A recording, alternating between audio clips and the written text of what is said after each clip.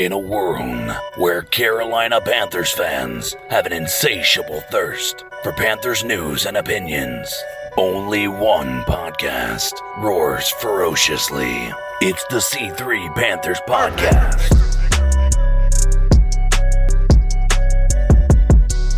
Good Lord, we got the beats a-beating. What's up, Panther fans? It's your boy, the Professor. They call me Tony Dunn sometimes. Don't call me by my name, though. Talk about my game. And that's the C3 Panthers Podcast, where we are the longest running Panthers podcast who will never quit. Never quit. You can call me Auntie Cam if you want. But we're here on Tuesday nights, chopping up the latest Panthers news and opinions. I do it each and every week with my homeboys. Cody Lashney in the house, my friend. Sad day. Tipping my Cam hat to you. Good to hang out with you, but not under good circumstances. Yeah, you know what? You can call me Pro Cam if you want, because no matter what happens, I am Pro Cam Newton. But hey, man, listen, it's a dreary day. I put in the chat room. It doesn't feel right to be a 5-3 football team and feel this bad and upset and depressed around news regarding your football team. But that's the scenario that we find ourselves in. But listen, man, we're going to get through this together, and we're going to do it with the best Panthers fan base on YouTube. They're already coming in here in droves. Underground West, Legacy Lynn, Michael Hart, Joey Escovel, Ken D, who I might still put in timeout just for the sake of it. Tony Dunn, ain't nothing to it but to do it, brother. Let's roll. The Bat Daddy in the house, Greg. I'm so thankful. I was listening to your podcast, and you guys were talking about good movie sequels, ones that were just as good or relevant as the first one. And I was so happy because I thought it was going to be a travesty that you finally brought up Terminator 2. Yeah, you know, whenever I went through my original list, I had about 20, and I was leaving that one out there for somebody as easy bait, and nobody took it, so I had to mention it after I got done. But what's going on, fellas? It's been a crazy day in Panther Nation, and I'm so tired of Cam haters coming up to me today and talking trash. I'm so glad I can surround myself with Panther fans, Cam supporters. Let's talk a little football. Yes, sir. All right, guys, I want to encourage everybody to subscribe to the podcast. We're here after the games as well. We got the post-game show. A lot of calls coming in tonight. The number's 252-228-5098. We've got a great show for you tonight. Obviously, the focal point will be Cam the man, and his future in Carolina. And that's what the title of the show tonight is, Carolina without Cam, ? You can go ahead and subscribe to the show. Smash the thumbs up button. And don't forget, look, I got my I Stand With Cam t-shirt on. We will always stand with Cam. I want you, and there's a few for sale. There's a limited amount still on the website. You can find the link in the show notes. And don't forget to call into the Cat Calls line. The number's 252-228-5098. We've also got a game to look forward to. The Carolina Panthers go to Green Bay to face Aaron Rodgers, who they suffered their first loss. And we've got the guys from the First and Goal podcast, Dave and Jay, coming on at a half past the hour to interrupt our sorrows and start talking about what we do have to focus on, the game coming up. Let's go ahead and get into it, guys. Let's do a couple of minutes about Cam. Your thoughts on the news today. Cam Newton is placed on injured reserve by the Carolina Panthers. And, it's something that we saw that could potentially be coming. But we have not known whether or not Cam would return this year, and this seals his fate that he would not return this year. Marty Hurney said this, quote, for the past 7 weeks, Cam has diligently followed a program of rest and rehab and is still experiencing pain in his foot. He saw 2 foot specialists last week who agreed that he should continue the path prescribed by the team's medical staff and that it will likely take significant time for the injury to fully heal. We have said all along that it's impossible to put a timetable on this injury. Nobody's more frustrated with that fact than Cam. He's one of the fiercest competitors I've been around during my 20-plus years in the league. At this time, we decided that the best decision to reach the goal of bringing the foot back to 100% is to place Cam Newton on injured reserve. So let's talk in the short term, guys. What does this mean for the Carolina Panthers this season? Obviously, it means that Carolina will not be expecting Cam to return. He is done with the Carolina Panthers this season. We will turn our focus to the future, but in the short term, Cody, what is the meaning to this? Where are you at on this, I guess? Well, one thing is for sure, we're definitely going to see what Kyle Allen is made out of. We have to go to Green Bay, and that is a stiff test, even though they just lost to the Chargers. I mean, listen, I said at the start of the year, and I didn't want to say it out loud, even though it was how I felt. I just had this sneaking suspicion that we were watching the end of something when it came to this Cam Newton thing. And everyone knows I love Cam Newton. Cam Newton brought me to this football team. I would not be the football fan that I am today if it wasn't for Cameron Jarrell Newton. That cannot go unsaid, man. So the fact that now we're having to wonder, it's just such a convergence of all these different issues. It's Cam Newton is cheap to let go at the end of the year. You're talking about a 30-year-old quarterback that has been injured a lot the past 2 seasons in a row. We all know what he is capable of doing when he's healthy. But as much as we love him, we just don't know what his status is going to be.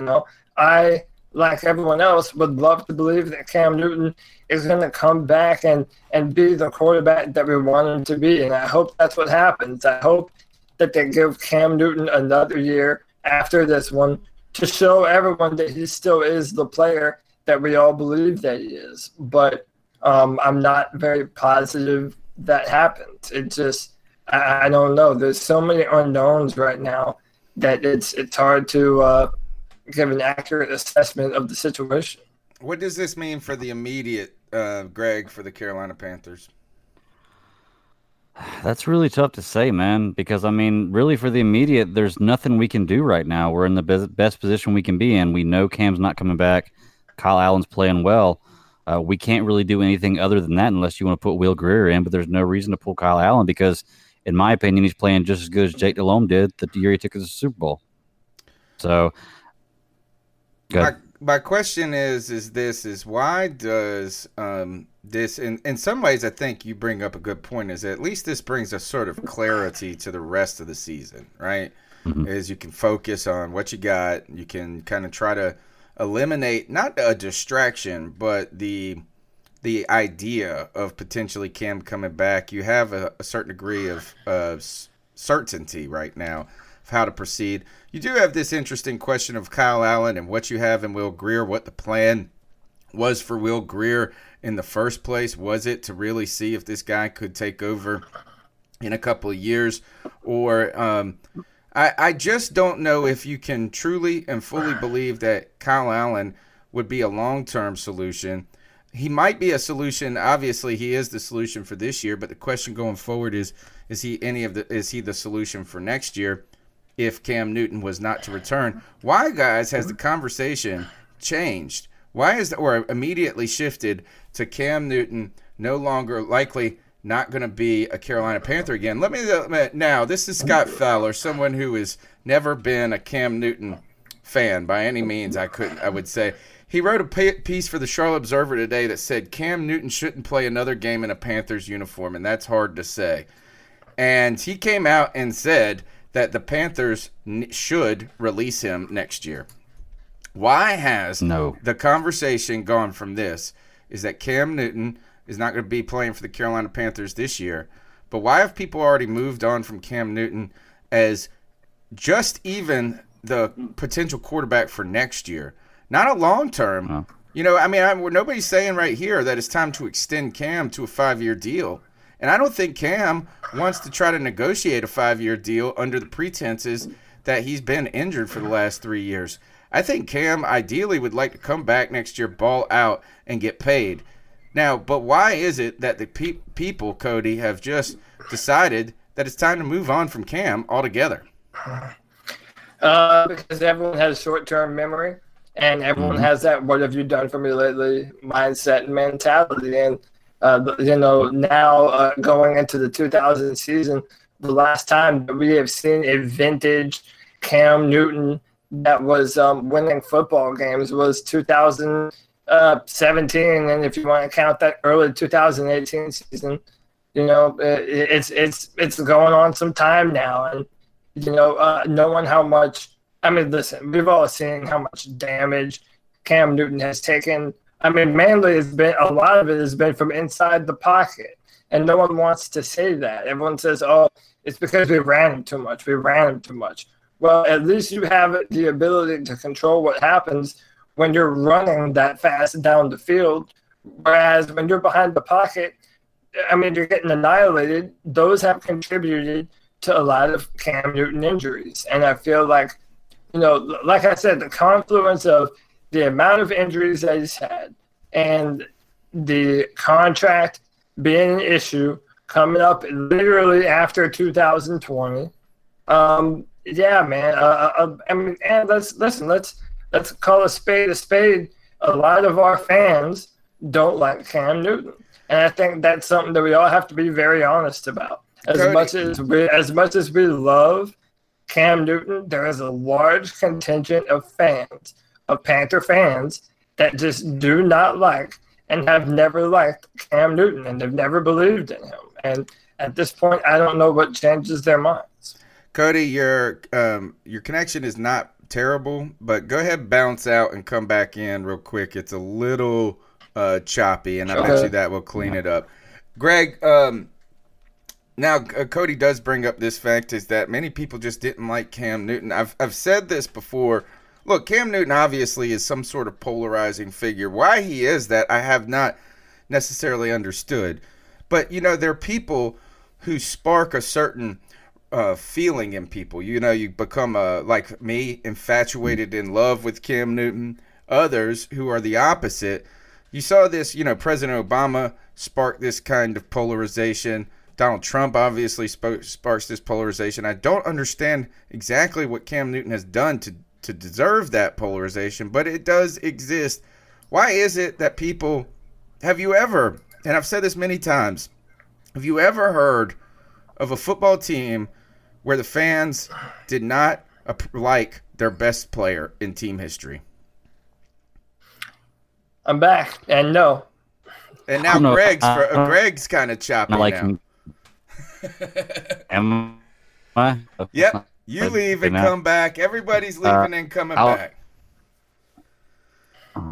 Cody, why in the world would people... This is the one thing, is that even if you are ready, or if you believe... How about this? The real question is this, is that should Carolina should they part ways with Cam Newton in desiring a new future, right? A new future era? I think that's a legitimate and very tough question to ask and to answer. But the idea that people act like he wasn't a good player for Carolina, and that wasn't even, and it's been years and years since we've seen a Cam Newton who was contributing to this team, just completely befuddles me. Today, before we're going on in the show, on Twitter, people are sending me crap about this. One guy is comparing, he sends me a screenshot of Andy Dalton's statistics compared to Cam Newton. And like, is that so like, as you found a quarterback who has a similar completion percentage? I think they actually have similar win records in the regular seasons. I'm not entirely sure, which is strange to me. I don't know how that's even possible. Go back and look Dalton has never won a playoff game. Right, exactly. So there's that. Who in the world, in what world or what universe where the Bengal, if you asked any Bengal fan, if you could have had Cam Newton for the last 8 years, would you have rather had him than Andy Dalton? In what planet and universe would they say no, that they wouldn't want that? So why are we on this weird planet and universe where where Carolina fans act like Cam wasn't the heart and soul of this team for the last decade? Well, so you can take his detractors and divide them up. So then there are the racist dirtbags that don't like him because he's a flamboyant black man. That's one of them. Number two is they look at the talking heads and what they say, the Colin Cowherds of the world, the Stephen A. Smith, and they look at the numbers of passer rating and all these other stats and minutiae, and they hold that against Cam Newton. Even though you and I have been telling the truth for a long time that Cam Newton has had to elevate a rather lackluster Panthers offense for a long time now. And then when they finally do put talented pieces around him, now he is no longer of the right health to be able to utilize that talent. So it's a little bit of everything, man. People, they confuse the forest for the trees.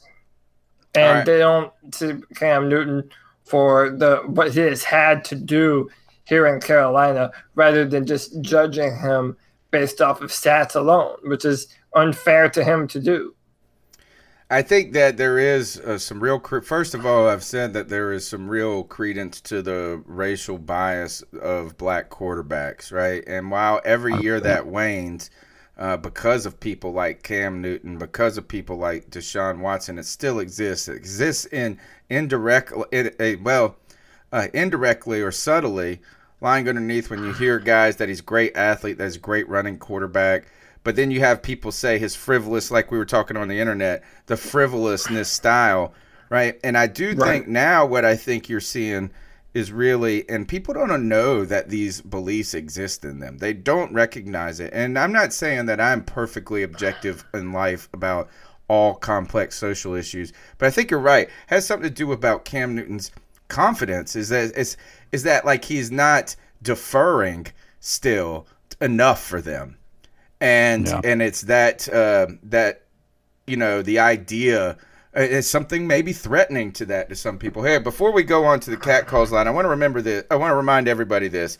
If you're trying to head to the game in Green Bay, or you're like CK and I are going to go to the next home game versus the Seattle Seahawks, a lot on the line for both teams in that game, and you want to get a ticket and a seat you like for a price you like, go to Vivid Seats. The Vivid Seats app, you can download it. It's super simple to operate and to find any event, not just football events, and get a ticket there. They have a rewards program, the Vivid Seats rewards program, that rewards you for credit. You get credit back for purchases, as well as if you use the Overtime promo code.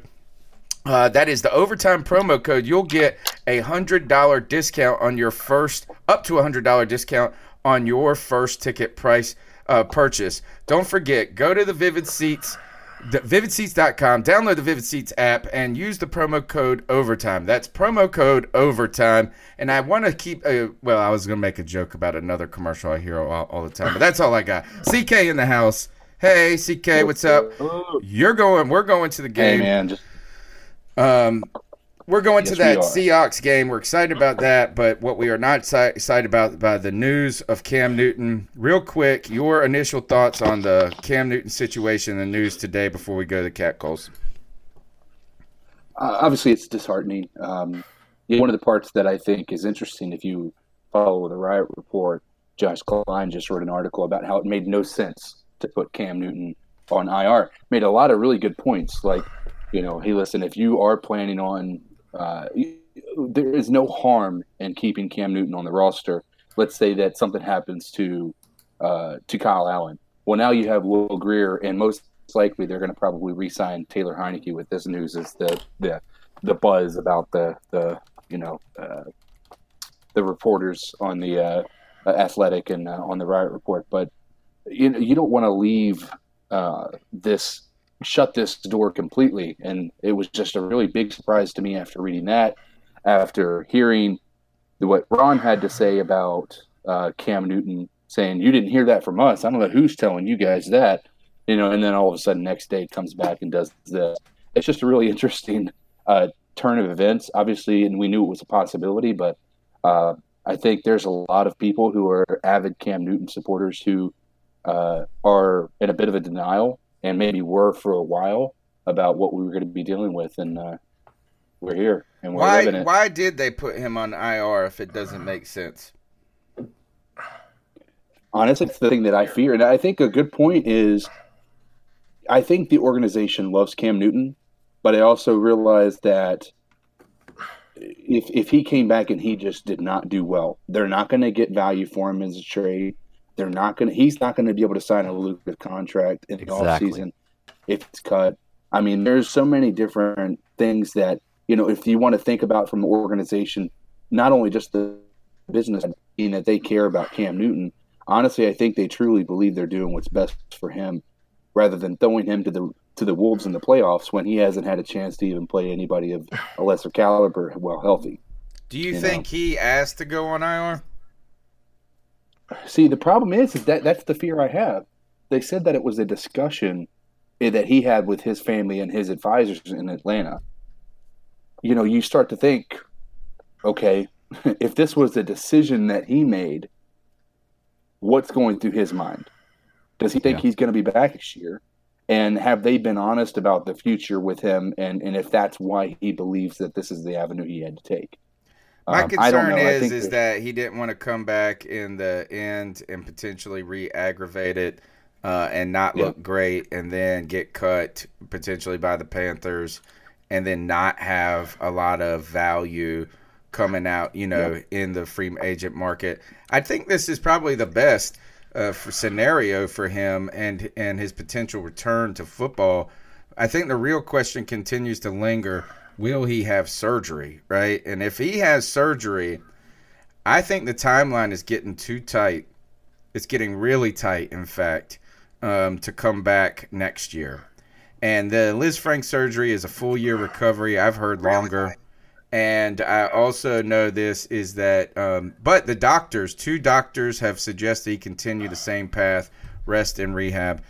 We'll continue to get into this. We got some guests coming in. I do want to remind everybody you can be a part of the show by calling into the Cat Calls line. The number is 252-228-5098. Let's get into calls and see what the fans got to say. I'm sure they will lead this conversation where we need to go. So what are your thoughts on catcalling? Yeah, it's pretty you shouldn't do that to somebody. And how did that make you feel? Very uncomfortable. So how do you think catcalling makes the person feel? It feels good, like... Who's that cat sitting in the back corner with his face buried in his nose? Who's that kid that can use one?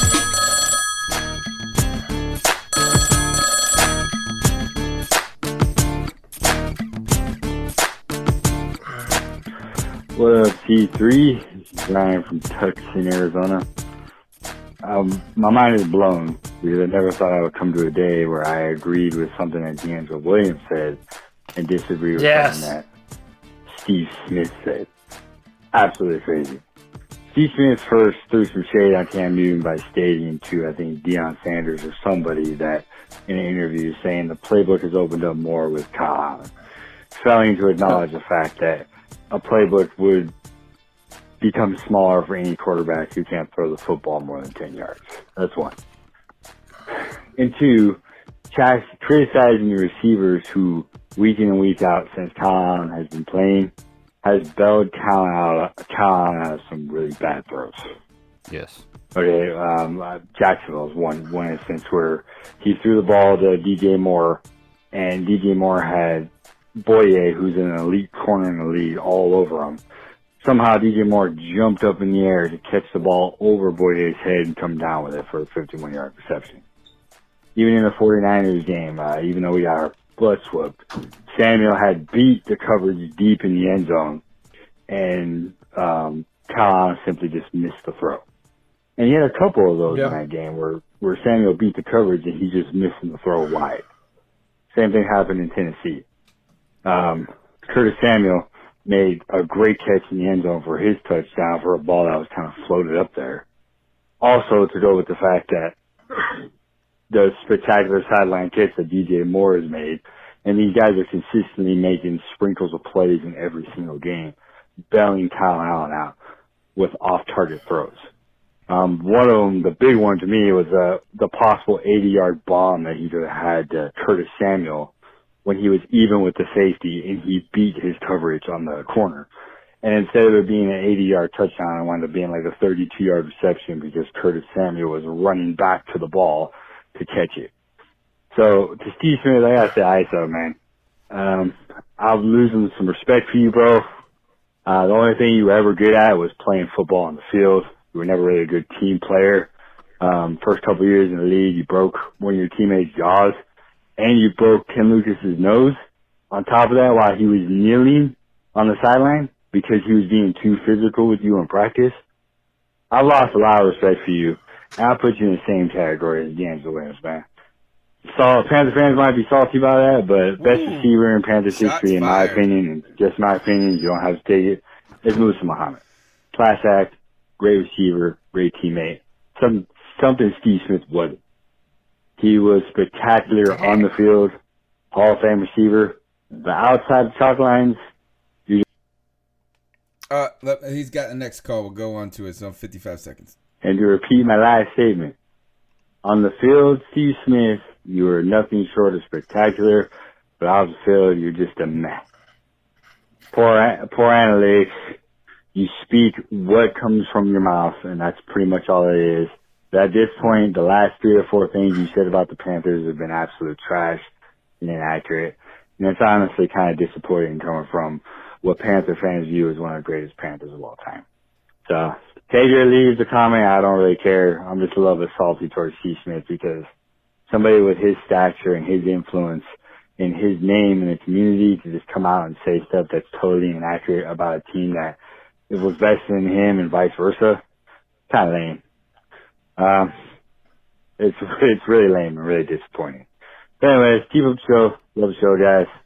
Keep pounding. I'm out. To build on that comment, first is that, Steve Smith, I think he's been a pretty, if anything, is Steve Smith is certainly entertaining as an analyst, right? Is that he can talk junk like he's always been able to. He can say those things in a way that seems joking, that comes after guys. But to be fair to the caller on this, because I know a lot of people be unhappy of any ill words said to Steve Smith, is today he came on WFNZ and was very upset about Panther fans telling him that he was a hater when it came to DJ Moore and Curtis Samuel. And then he continued to talk about how he had 5 Pro Bowls and these guys haven't even had 100 catches in the league and things like that. And I just feel like this is that Steve Smith, we all know you're a great dude. Here is that I'm surprised he feels the necessity to remind everybody that he was a great Panther. I think you got to tune out the noise, Steve Smith, and maybe he is, like the caller said, a little bit buying a little bit too much into himself at this point. I think there could be some credence there. Let's go on to the next. You guys got anything to say about the Steve Smith? I know that you want to talk about D'Angelo, Cody. Yeah, D'Angelo, listen, a broken clock is kind of, it's wrong twice a day. Or it's right twice a day, And Steve Smith, not Steve Smith, D'Angelo Williams went on First Take, and he echoed a lot of the sentiment that we have been saying on the show for a long time. It's like these efforts to build up Cam Newton and put talent and put pieces around him, they've only happened recently. And then when you had a healthy Cam Newton at the start of the year last year, you saw the best of Cam Newton. But no one wants to remember that or think about that. So, I don't know. Yeah, it's weird. And when it comes to Steve Smith, I don't love him on every issue.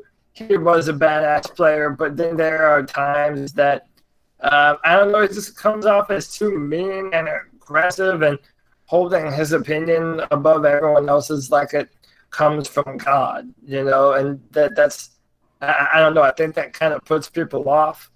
So I understand the sentiment.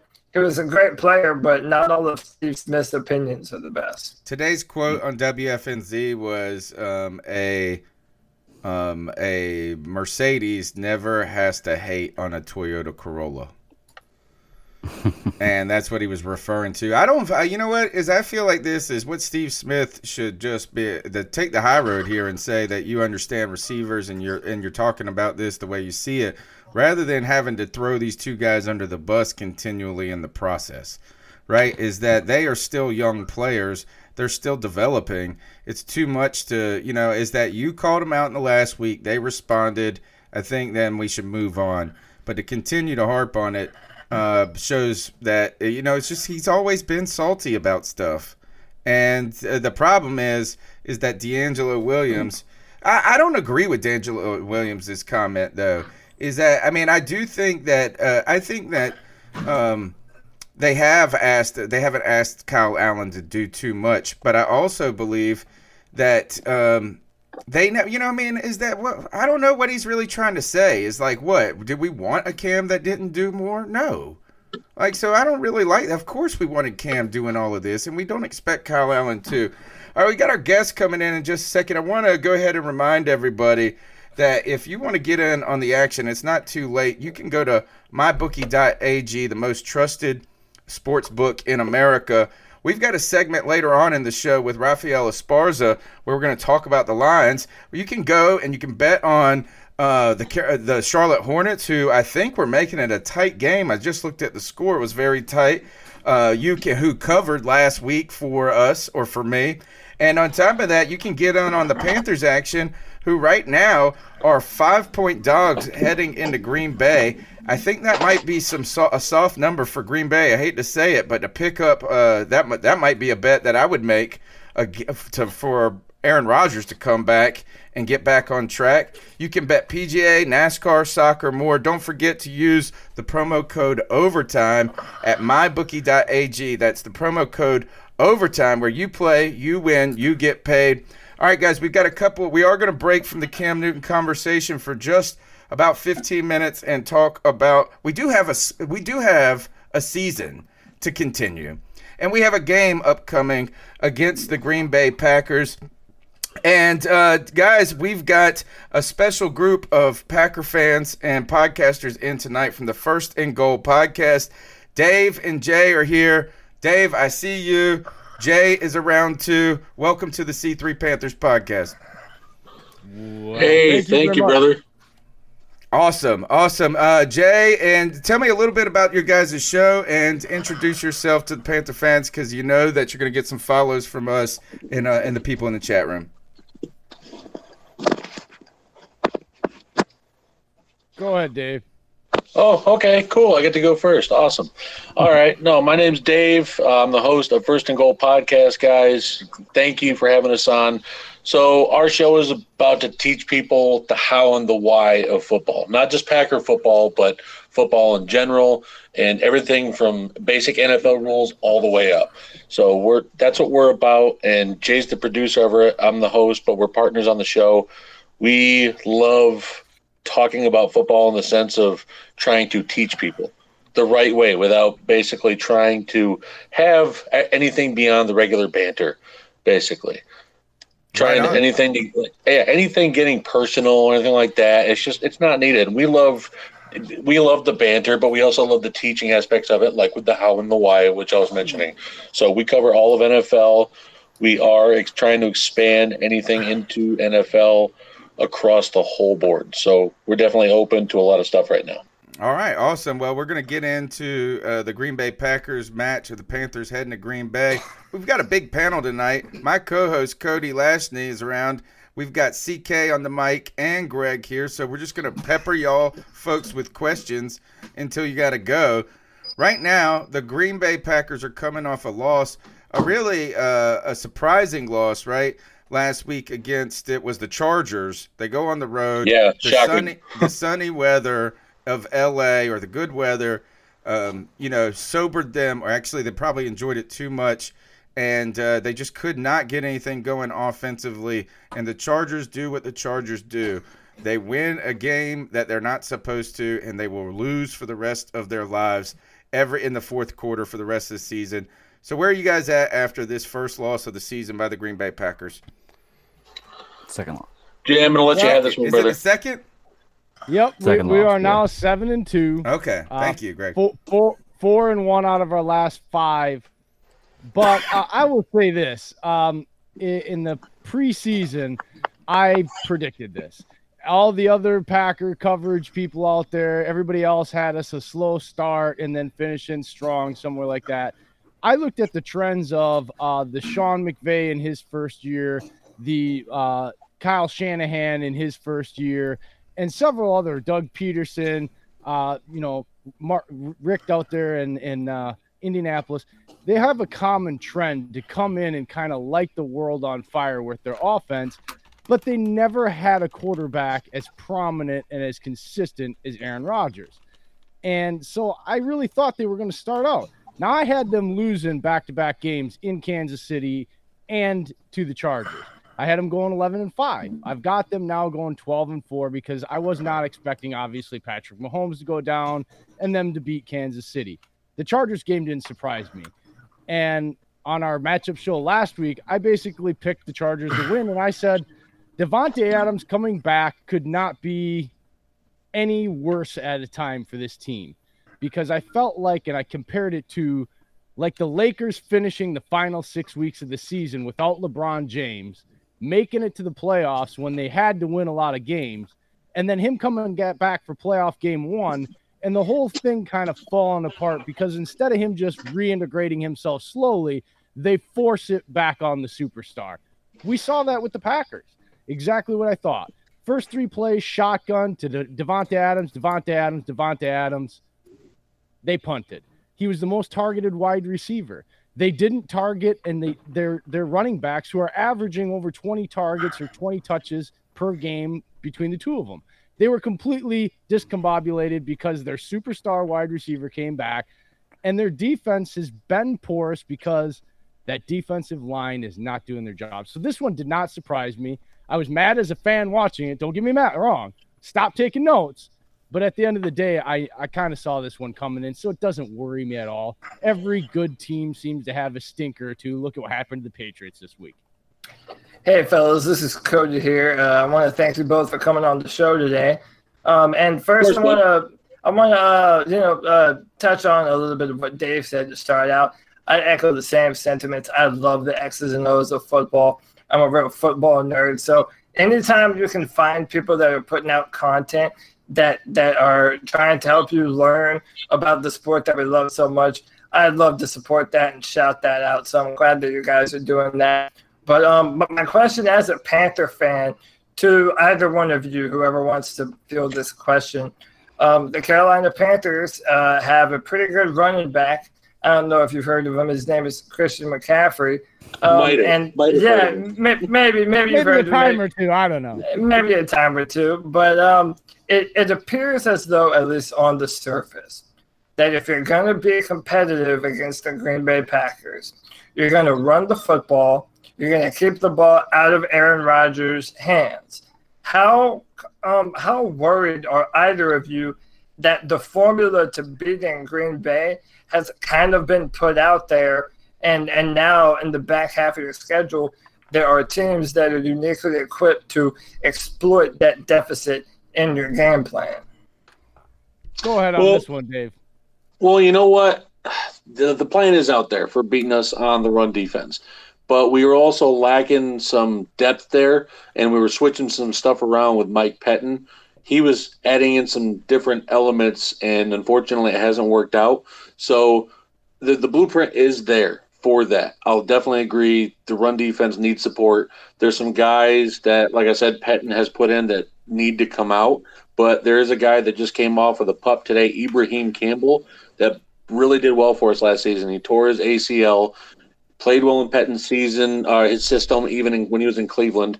So he's been there in Pettin's system, and I think he's going to make a difference, not to stop Christian McCaffrey, but to hold him. We know Christian McCaffrey is going to go off. I have no problem admitting that. One way or another, he's going to rush the ball. He's going to catch the ball, touchdowns.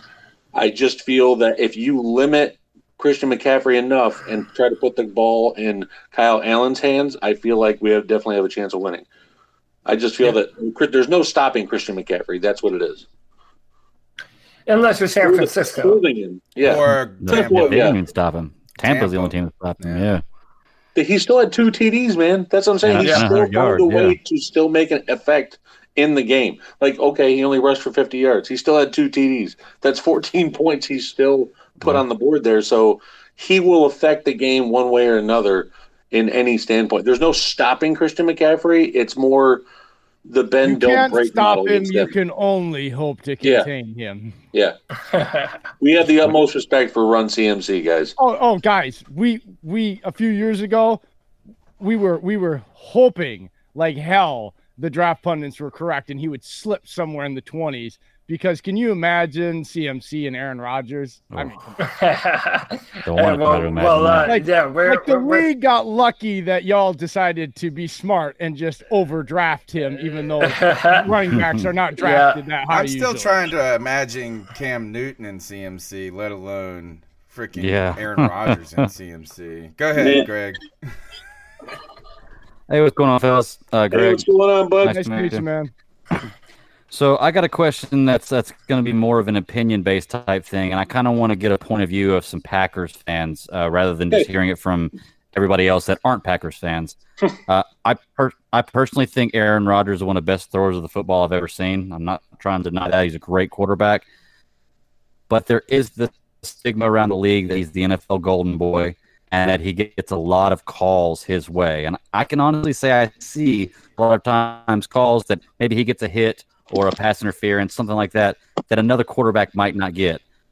Being Packers fans, do you guys recognize or acknowledge that at all? Or do you think that's just a bunch of hubbub from people who are upset that he beat the crap out of I'm going everybody? to jump this one right away. Go ahead, Jay. I know you're waiting to. Look, to the Saints fans out there, y'all need to shut up. 2009, I agree with you on that. 51-49, that's what ends a game on a blown non-call. Blatant face mask, return for a touchdown in overtime ends the game. That's how a missed call ends a game. Last week, one of those sacks, he was face mask first. No flag. Ref standing right there. I see Aaron, and Aaron has come out and said, he said this last year at the beginning of the year. Look, I don't need this, and the rest of the quarterbacks, I can tell you, don't need all this extra protection. We have a hard enough time in this game, in this era, proving our toughness. We don't need the ticky-tacks. And so really what I've noticed, he doesn't seem to get any calls. They're like, fine, Aaron, you want to say that? We're not. And so a lot of it really, guys, it's across the league. And I've gotten to the point where I don't want to hear from any fan base about refereeing. You know why? Because this is year 3 of the most terrible professional sports refereeing in any era. There are 3 crews in the NFL that are good. The rest of them are crap. Every fan base on our show, when we do our matchup, seems to tell us the same thing. And so I've just got this consensus. Refs seem to be 85% of the stories talked about at the end of every game in the last 3 years. So it's just crap, guys. Like, I think every fan base wants to point the finger at Tom Brady or Aaron Rodgers or whoever quarterback they happen not to like or team and say they're getting calls against them. Let's just all be honest, folks out there. The referees suck all but 3 crews. You know those 3 head referees. You're glad when your team has those 3 crews.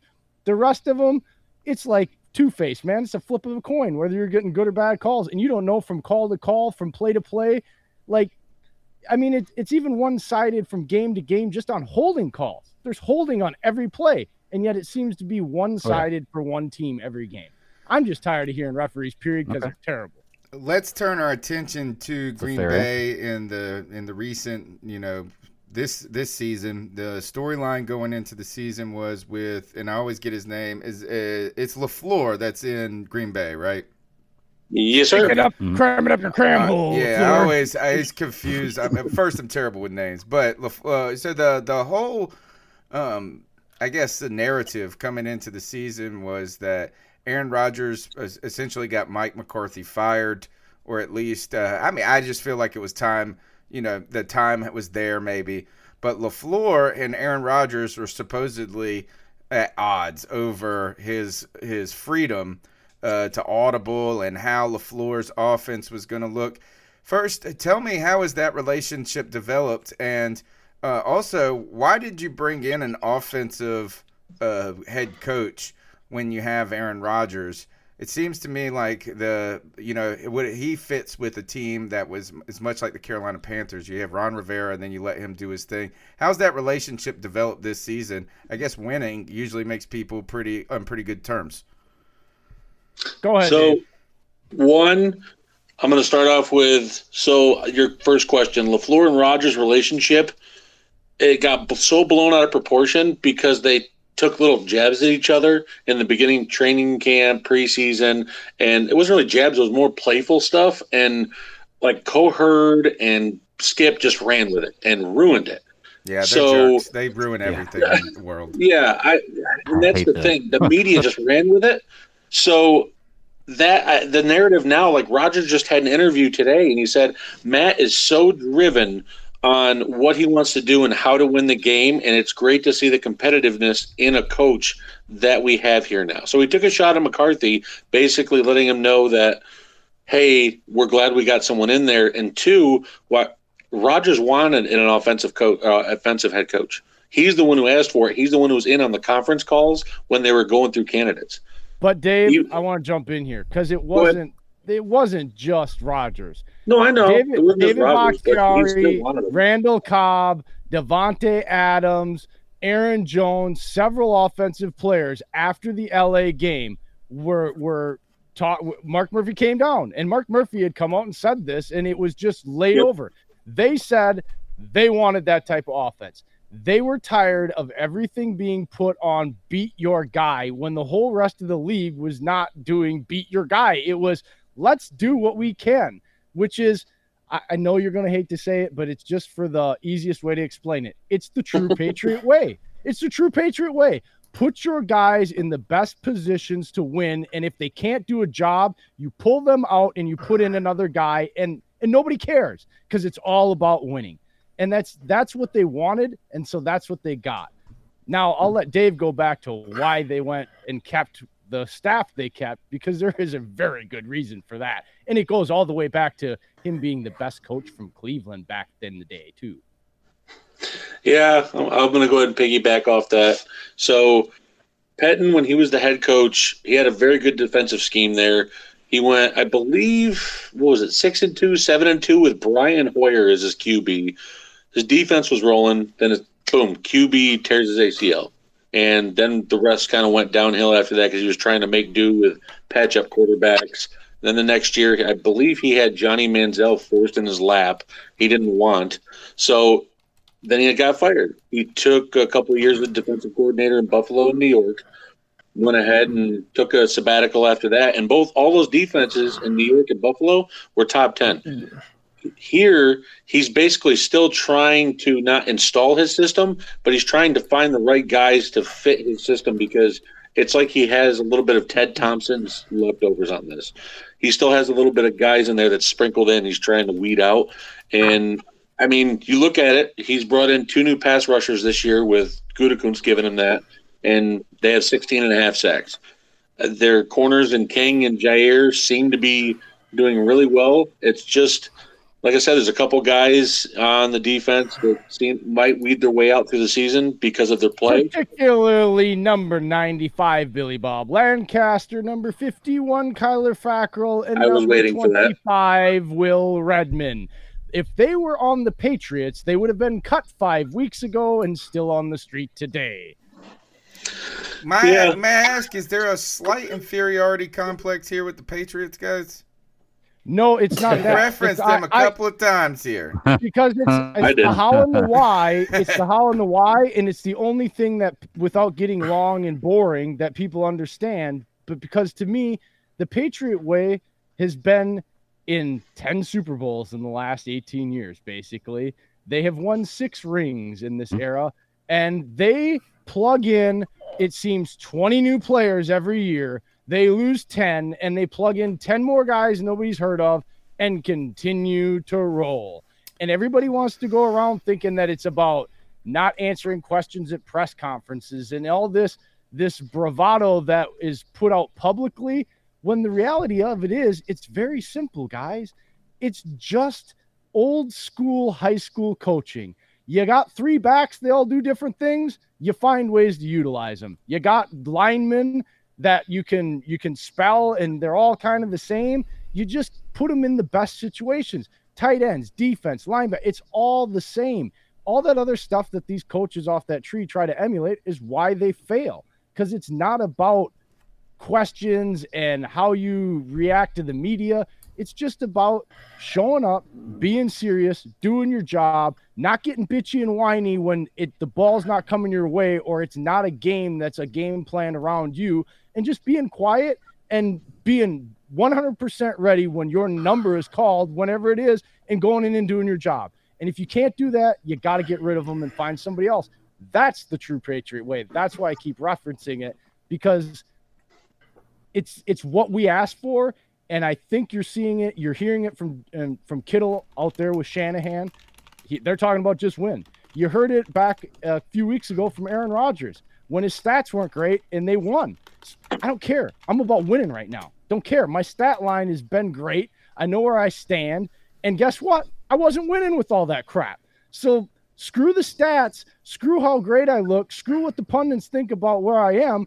I want to do this, and I'm putting words in his mouth. I want to do this the John Elway way. Let's just go out there and win.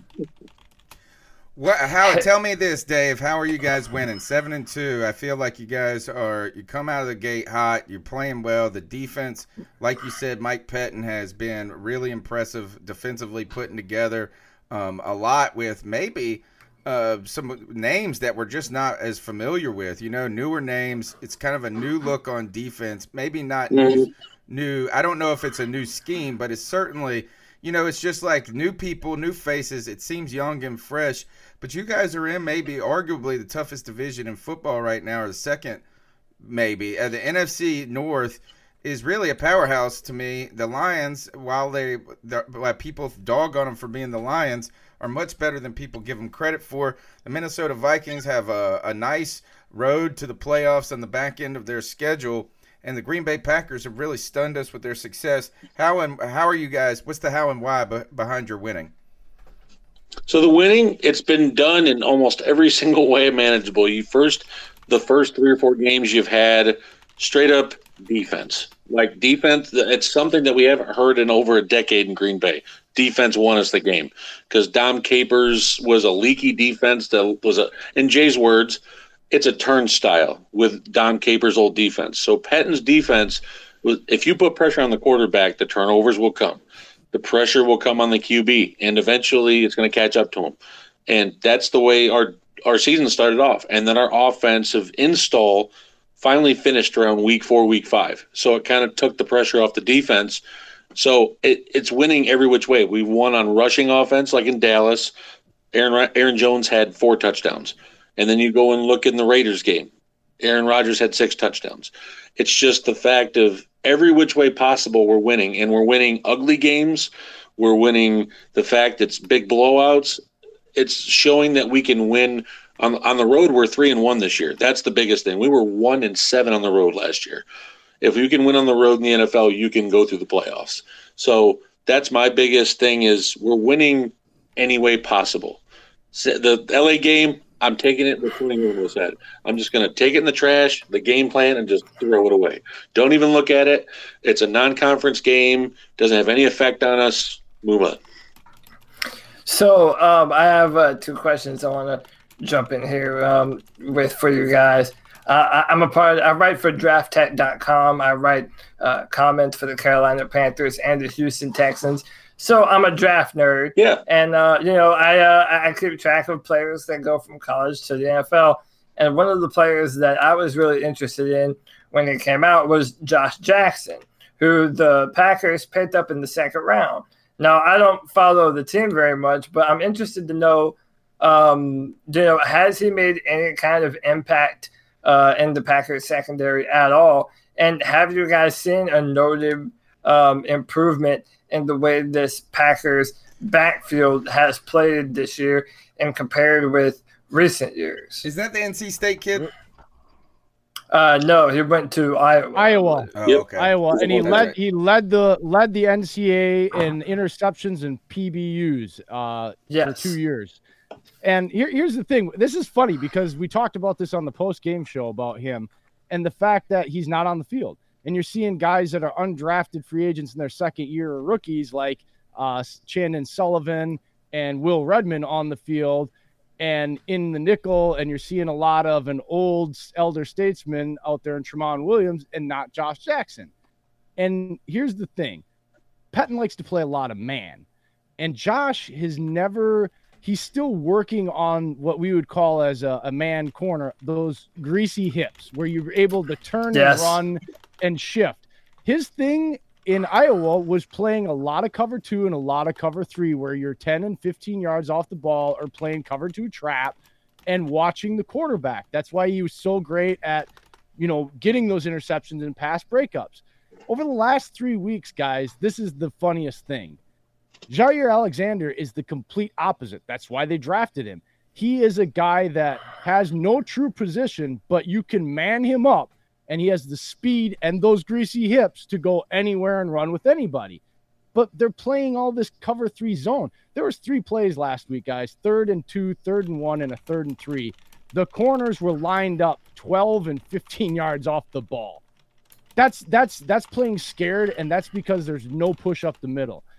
I made the argument, if you're going to play that, then you man up Jair somewhere else and put Josh Jackson on the field, because Jair was getting burned because he's got that Deion Sanders mentality. I love it.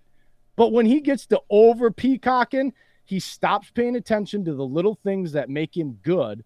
And those things that you have to really pay attention in zone, he's not real good at. Those are Josh Jackson things. So he hasn't made an impact on this defense. He hasn't been on the field a lot, but I would argue that it's the coaching staff's fault, because he does have a place if you're going to play certain coverages that he can come in and make an impact, and they're choosing not to put him out there to see if he can do it. And when you invest a second-round pick, I get a little prickly when I see them playing something that I think he could help you with when they're getting burned, and yet the kid's not on the field. I put that on the coaching staff because I think Josh Jackson in zone coverage could still be a stud regardless of how good he is in man. But no, Cody, he has not been on the field. He has not made an impact. And for a second-round pick, something is going on, and a lot of it has to do, to me, about the coaching staff, because the kid can come in and play zone coverage. And if you're worried about man coverage, you ain't been playing that. So that, I mean, yeah. All right. I know you guys got a show to get to. Just quick, are there any injuries? You said one guy's coming back that could help this run defense. Tell us about the health status right now. We're dealing with some important injury questions about the future of our organization. Where are you guys at, 9 weeks into the season? Surprisingly, we only had one person as a healthy scratch last week, and that was our third-string tight end, Robert Gagnon. We had no major injuries in the Los Angeles game, so we're looking actually fairly healthy. LaFleur likes to go ahead and give light practice on Wednesdays, or the third day before any game. He likes to give that light workout without no pads, no helmets, let the guys rest up. And then Thursday, he hops right in full pads. Friday, same thing. And then Saturday, it's another light walkthrough. He doesn't like to wear out his guys. So, I mean, it's paying dividends, because usually with McCarthy, by, week 8, week 9, we have 10 on IR, and we've got this 10 on the injury report weekly. So, I mean, LaFleur is really taking care of this team. LaFleur sacrificed himself. He was the sacrifice for this season to the injury gods when he injured his knee. Or his Achilles.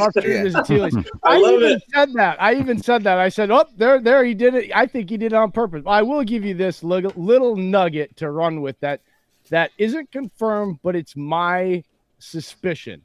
Okay. Kenny Clark, something's wrong with him. Okay. Yeah. This kid is 23 years old and literally was on a rocket ship projection of being like a multiple all-pro at his position in the future, and started off the first 3 weeks of the season on that same trajectory. And all of a sudden, that push that's not coming up the middle is because Kenny Clark, that's his spot. He's not commanding double teams anymore, and he's getting beat up and pushed around one-on-one versus centers. That's the biggest issue with this run defense, because when Kenny Clark is disrupting, it's just like Aaron Donald. When he's eating, so is everybody else. You see Kenny Clark getting pushed around by one guy, you know there's something wrong. He hasn't been on the injury report, and it's either that, guys, or the kid just completely lost his way, hit his head, and got amnesia and forgot how to play football, which I don't believe. So there's something wrong with Kenny Clark, and I think that's the biggest defensive problem with their run, with their pass rush. Everything, I think, was built around that kid being a stud, and it started off strong, and something's happened to him, and he's fell off, and you can really see the difference in the defense. All right, and I know that you scares guys me versus you guys. I know you guys got a show right now. Thanks for squeezing us in on short notice. Can't wait, brother. I can't wait to hang out with you guys later in the week. Tell them where they can find your work at, guys. So, because look, our Panther fans, they follow their team closely, and we always need to get a little inside information on the outside because we're always looking in the mirror so closely. Sometimes it's good to look out the window. Where can they find your podcast? Well, go ahead, we Jay. are at First and Goal Pod, and Dave there is at Steak and Cheese. I am at UPJ33. And guys, we'd love any of you fans out there. You want to get your questions and comments, email us firstandgoalpodcast@yahoo.com. We'll answer them on air live. And we are going to answer them on air live. So you definitely want to get your questions or comments in there. It doesn't matter what team you want to talk about. We will stop. We will try to give you the best answers we can. So email us firstandgoalpodcast@yahoo.com. All right, fantastic, man. It was great hanging out with you guys. I'll catch up with you later in the week. We're going to move on. You guys have a good show. All right, guys, let's get back into... Thanks, guys. Nice meeting you, fellas. Have a good one. Good Later, luck. gentlemen. All right, I hope we kick their ass, though. Go, Pack, go. All right, so, guys, look, the story of the night continues to be, though, is that while we try to look ahead at Green Bay, I couldn't even think about it. The whole time these people are talking, I'm sitting here thinking about Cam Newton. And I do want to point out this is for the people who continue to just trash talk Cam Newton. The guys aren't going to be able to see this on the show, but Cam Newton put up a heck of an Instagram post earlier today, and I'm putting it, is that some people said, basically he said, he did take a little dig, though. I can't find it. Where did it go? Is that he said something to the effect, I'm going to get better. I'm going to work hard. I'm going to be cheering for you guys all the way. He said, I'm going to get healthy. And but he also said, I'm going to get more accurate. Accurate. And they put the little winky face emoji. So, yeah, that's a little wink, nudge, nudge, I feel. Yeah, is that I hope that Cam Newton, what I just truly hope is that Cam Newton is able to filter that noise out from from the people who are acting like he's a piece of trash or a piece of litter or a headache to this team. I hope that he can look past that and look to people on the C3 Panthers podcast. Open invitation forever, Cam Newton, on the C3 Panthers podcast. Also, you can be a part of that show by calling in at 252-228-5098. Let's continue with the cat calls and see where they take us, Cody. And last phone call. Sorry, last phone call. I agree with D'Angelo Williams because I think he was on the first ESPN's first take with Stephen A. and the other freaking guy, I forget his name, Max Kellerman. There you go, Max Kellerman. He was frustrated and upset with Ron Rivera and the coaching staff for how they've mishandled Cam Newton, and I agree with that 100%. Because they've put so much emphasis when he was drafted in 2011. He was mainly they asked him to do freaking everything, dude.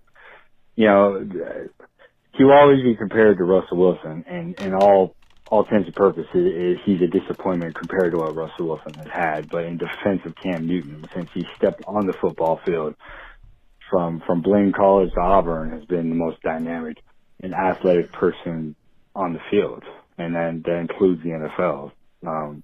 First 8 years in the league, the guy has thrived on just physical talent alone, with not much of a great supporting cast from offensive standpoint as well as a schematical standpoint from the coaching staff. Russell Wilson was drafted and put inside of a great situation. Legion of Boom and Marshawn Lynch. And he was allowed to not have a whole bunch of pressure on his shoulder on top of just making a few plays here and there. And he's been allowed to develop into the quarterback that he is now. And the fact that we brought Norv Turner in, who has done great things with Cam Newton, but to bring him in at this point, opposed to addressing the issue early in his career to have a supporting cast around him so that he didn't have to be Superman all the time. Instead of 90% of the time, have him be Superman 20% of the time. You know what I mean? They've done a really bad job of just throwing him out there and having him pretty much do everything and carry this team and carry this coaching staff. And it's, you know, I hope we just get rid of everybody after this year. I'm thinking 8-8, maybe 10-6 down the stretch. As far as us probably not making the playoffs, I really hope that we just kind of get rid of this coaching staff. And Marty Hurney just really thinks long or hard about who he's going to put into position for Cam Newton's possible potential last year with the Panthers. I don't know what your guys' thoughts are about it, but that's just my thoughts about it. I know what Cody's thoughts are about this. Cody agrees 100% with the idea of the misuse or the wasted. You want to talk about, Cody, what would Ron Rivera say reflecting back on having Cam Newton those first 5 years without anything around him? He would probably call it what?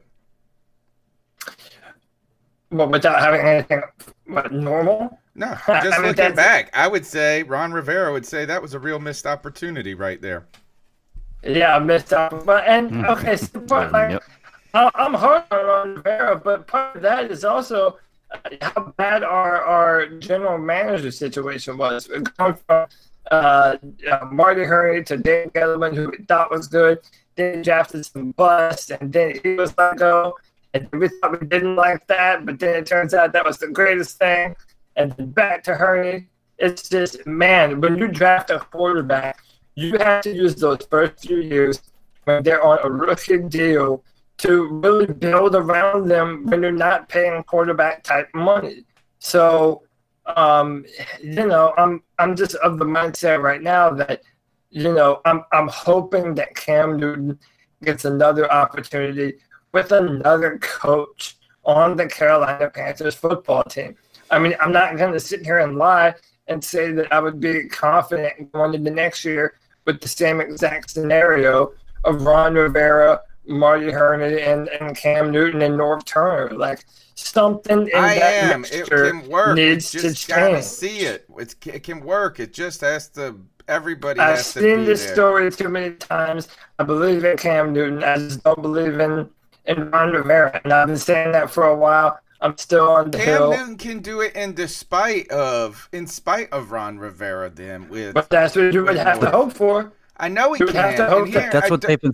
I completely disagree, though, with the. Well, I won't say completely disagree. I would say, look, it's sad that we didn't, you know, seize an opportunity to put more offensive talent. We also, Cam did come to a 2-14 team, so it's not like he came to a team that had a lot of talent.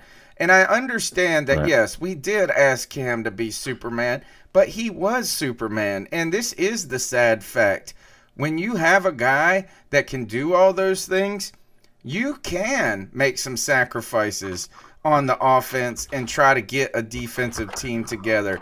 Cam Newton was able to survive behind an offensive line that has stunk for all of eternity. No one else would have been able to do that. So I think it's a kind of it's kind of a catch-22 when you have a guy like Cam, is that because he's Cam, you don't have to do all the crazy stuff. Or you don't have to pad and do this. Now, if we look back in retrospect and say we wish we would have had a more offensively driven GM who made better decisions, that could have been the real deal. I think there are some legitimate things there. I do go back to some point that you brought up before the call, Cody, in the response to his first call, and that is that we kind of have put him in a place to get hurt. He's just taken too much of a beating. I agree with you 100%. Is that he's never taken a beating when he's run the ball. He's always taken a beating when he's tried to pass the ball in the pocket. So I don't really like that idea that there's so many miles on his tires that's why he's having problems. No, the only time he's ever gotten hurt running was when he showboated into the end zone in that Falcons game in 2016, and they head clocked him. It gave him a concussion. Well, Tony, real quick, to kind of piggyback on what you were saying, there were two things you just said just now that stood out to me really well. One was kind of Freudian slip, I think, when you were talking about Cam Newton was good enough to do this in spite of, and it's kind of the same comment. Was is the key word, because I don't think he with the health problems he has and the age that he's coming in, is able to carry the team like that anymore. And I think that because we thought that he could do this in spite of, lack of weapons around him, better coaching staff, stuff like that, is the reason we're in the position we're in now.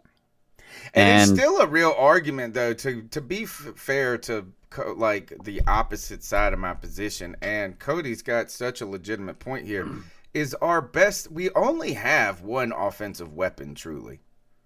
We only have C-Mac. That's all we got. Yeah. There is nothing else on that team. Yes, we hope DJ Moore becomes something. He looked great in that game. I'm excited about him. I think he can be a great player in the NFL.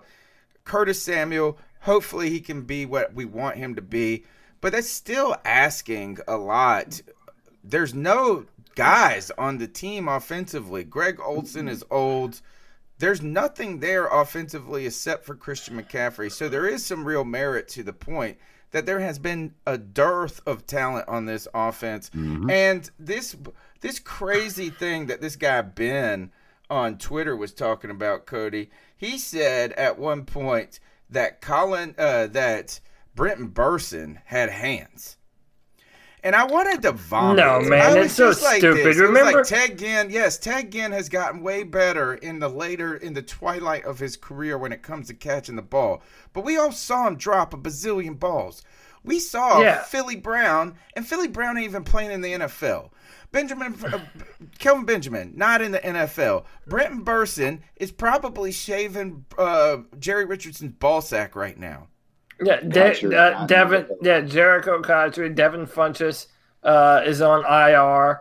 I mean, listen, Cam Newton, and listen to the guy. I don't know if he's still there, but we had a guy in the chat room earlier that was talking crap about Cam and annoying the shit out of everybody. Exactly who it was. Yeah, out of everyone in the chat room. He was hitting me up on Twitter. If you want, I know it's him because he brought up Andy Dalton. And who the hell compares Cam Newton to Andy Dalton? You retard. Well, his name. You can find him on Twitter at KG373373. That's what his name is. That's the guy who thinks that Andy Dalton and Cam Newton have had comparable careers because this is one of the points. No way. This is one of the points. When Andy Dalton wins a playoff game, then you can say something. And he just got benched. And listen, let's even think about this. I've said this, man. If you look at the what we had on offense from 2014 to 2016 and especially at the end of 2017, what other quarterback in the NFL makes that offense run? I mean, and I really do mean that. I mean, knowing that you needed Cam Newton to be the predominant passer and rusher on the football team. Were you going to put Drew Brees on this Carolina Panthers team and do the same thing? He might be the only. He won't be able to win the not same even way. him. You might not even him because that offensive line. No, it isn't. That rush attack was dependent upon Cam Newton. So you're asking Jonathan Stewart. You're asking Jonathan Stewart to be the workhorse in 2015 through 16 and 17. You're asking him to carry the load rushing the football with that offensive line. I was a fan of Jonathan Stewart, but our rushing attack was nothing without the added bonus of Cam Newton. He was always our leading rusher. He was our leading rusher for like 4 years. There is no other quarterback playing at the time that you could have put on this team and made it run the same way. Cam Newton elevated a relatively subpar offensive roster, and it's so. Thank you. And now it's so. My final comment on it is what terrifies me is that the story of Cam Newton will be look at what he was able to do with such a small amount of talent, and now that we have put better talent around him. Now he's too injured to be able to utilize that talent, and we're never going to be able to see the full potential of Cam. No, I don't put our quarterback situation on our receivers. I can't blame Curtis Samuel or DJ Moore for being put in this situation of having this quarterback carousel situation where they don't know who's going to throw the football to him. Kyle is learning how to play football on the job. And you can tell when looking at the film that he misses a lot of throws that they're open below. on. I hate to tell this, folks, is that you look at he has been average at best. Right. So then you can't put that on you can't put that on the other members of our offense when they were expecting Cam Newton to be healthy and ready to go. I still maintain Curtis Samuel has the potential to be a top 10 receiver in the NFL. He just hasn't been put in an opportunity to show that. I disagree. And I don't say this is I don't think that these guys are talented, but they're certainly not proven yet. I mean, you think about this. Even the Patriots have put talent around Tom Brady. You know, they have gone out and gotten guys that are – I mean, Randy Moss, you go back to then, is that there – if you think of Aaron Rodgers' teams, he's always had a certain degree of receivers that can do things that are proven guys as well. Right. I do think you're right is that Cam has done so much with so little, and I'm not trying to dog those other players, but what he has really given is a team of freedom and a latitude to put a roster out like that and be competitive. Yeah. Oh, look, Ismail of the Inferiors. Are you really trying to say that Dalton is 68, 58, and 2, and that is why you think that he is better than Cam Newton? They have been a shit show of an organization. He's only been one. When have they even been relevant in the last decade? Please tell me that. Yeah. Well, they did go to the playoffs multiple, like for Randy Dalton, like first, and lost. The Texans with Chase Daniels as their quarterback. Game. They lost to Chase Daniel, I think, in the damn with and had AJ Green. Yeah, I don't want to hear that. All right, I mean, well, not that part. I don't want to hear this Dalton stuff. Let's see if we can go to the next call. Let's see this. What's up, C3 fans? Hilarious. Jeff Hodge here. Chef Jeff. Chef Jeff, what's up, guys? About 2:20, the news broke about an hour ago that Cam Newton will be placed on IR. I'm sure this is going to be the talk of the podcast tonight. I'm sure I'll be like the 50th call about it. Thankfully, it broke on a Tuesday and not like a Wednesday or Thursday like normal, and we have to wait like a whole nother week to talk about it, so that's a good thing. But I feel like it's in the best interest of Cam Newton. You know, it does scare me that he wanted to go get a second opinion, you know, from another doctor. It does scare me a little bit. It kind of comes off like he doesn't have faith in our medical staff a little bit, among some other things, you know, that he said in the past and the way they've handled him. We can all agree that they haven't necessarily been the best at handling Cam Newton and his injuries, but before 2018, he only missed 3 games. So I'm just so torn. I don't know what direction it's going to go. Hopefully we can keep him around and keep him through his contract. Maybe David Tepper has had a conversation with him, like, "Hey, you're the future of our team, regardless." I mean, you know, I sold my ticket to a Tennessee fan, but you know, I can't help that. But there weren't people in the stands this past weekend. Cam Newton draws people to that team, regardless. Even last year, they were still filling up the stadium. But I don't know. Let me know what you guys think. Keep pounding. Where do the Panthers go? What does the future entail? Let's start with this. What does it take for Ron Rivera to be the coach of the Carolina Panthers in 2020? I mean, off the top of my head, making a deep playoff run or to the Super Bowl. You don't think just making the playoffs with a 10-6 record is enough? I don't know, we man. had this on the post game. I can't see gone this year that's 10-6. With losing Newton.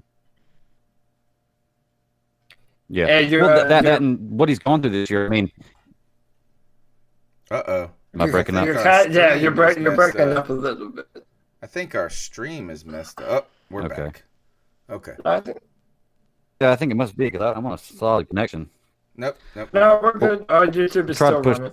Look, here, it just buffered. We're coming back, folks. Don't worry. Okay. All right. So, what do you think, Greg? What does it take for Ron Rivera to maintain his job? I think it's the playoffs. You know, I know, Cody, you're on this hill, and, you know, I'm not saying you're wrong about it with the coaching staff and the decisions we've made and everything else. And there's a lot of truth to what you're saying. But if Ron Rivera can bring this team to the playoffs this year with a really strong NFC, I mean, the NFC is really, really strong this year, and we can make even a wild card, because I doubt we're going to catch the Saints. Given what he's been given, losing Cam Newton, you know, and everything else, and putting in a backup quarterback and taking us to the playoffs, I think that's justifiable enough to keep your team, or keep your job for at least one more year. You know, it's like Tony said, I don't know if I can fire a 10-6 coach that comes in second place in the division and makes the playoffs. Yeah, I mean, listen, that's one coach of the year 2 times. Listen, I understand that, and I understand why it would seem unreasonable to fire a coach that goes 10-6 or 11-5.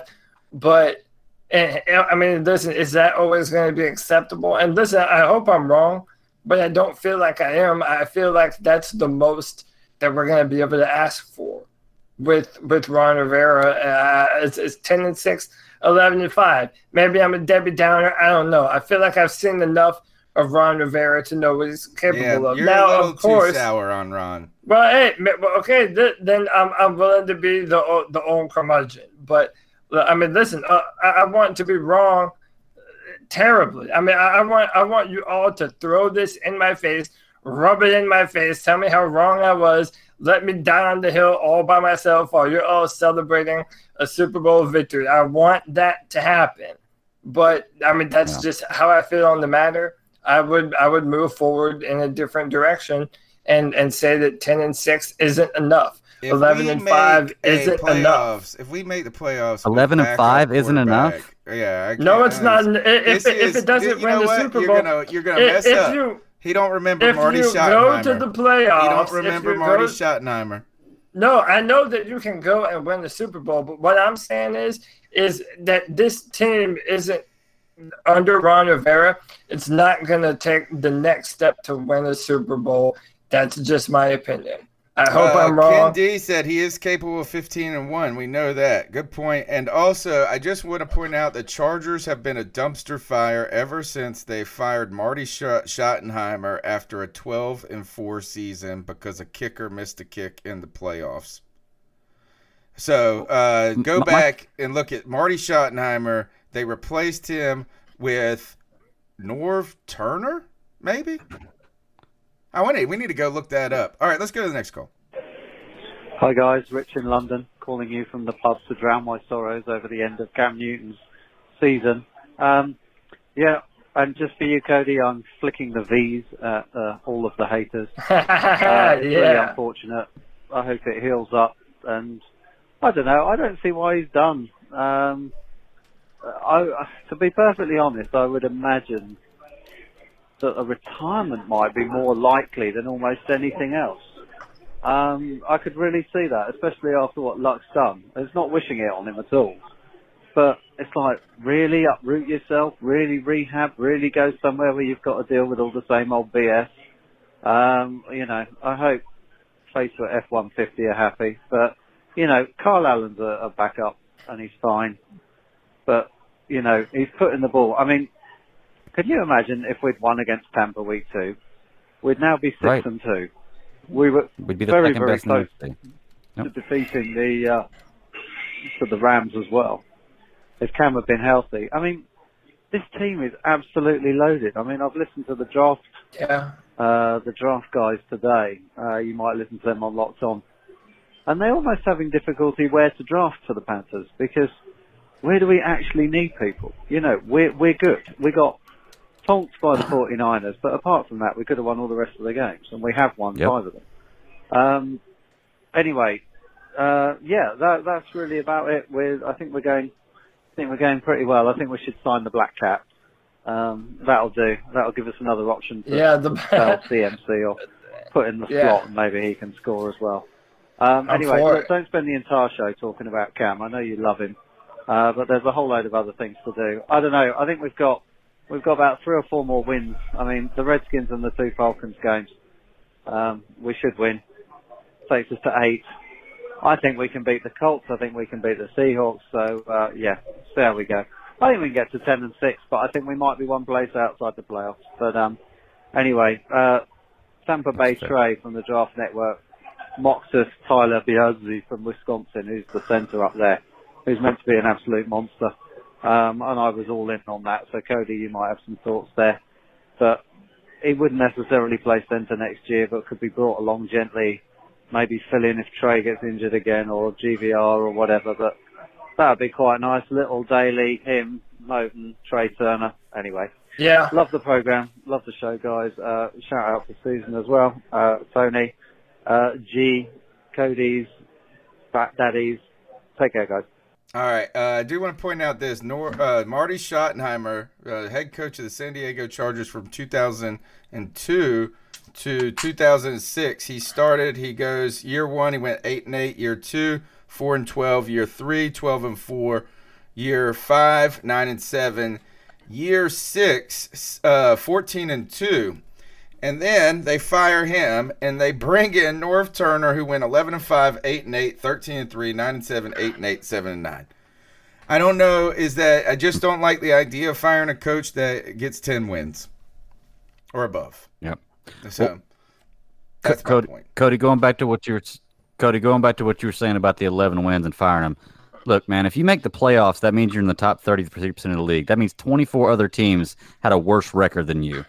So, I mean, a coach that makes the playoffs and you're going to fire him, I feel like that's kind of jumping the gun a little bit. But first, for the moment, for the sake of argument, let's say we do fire Ron Rivera this year.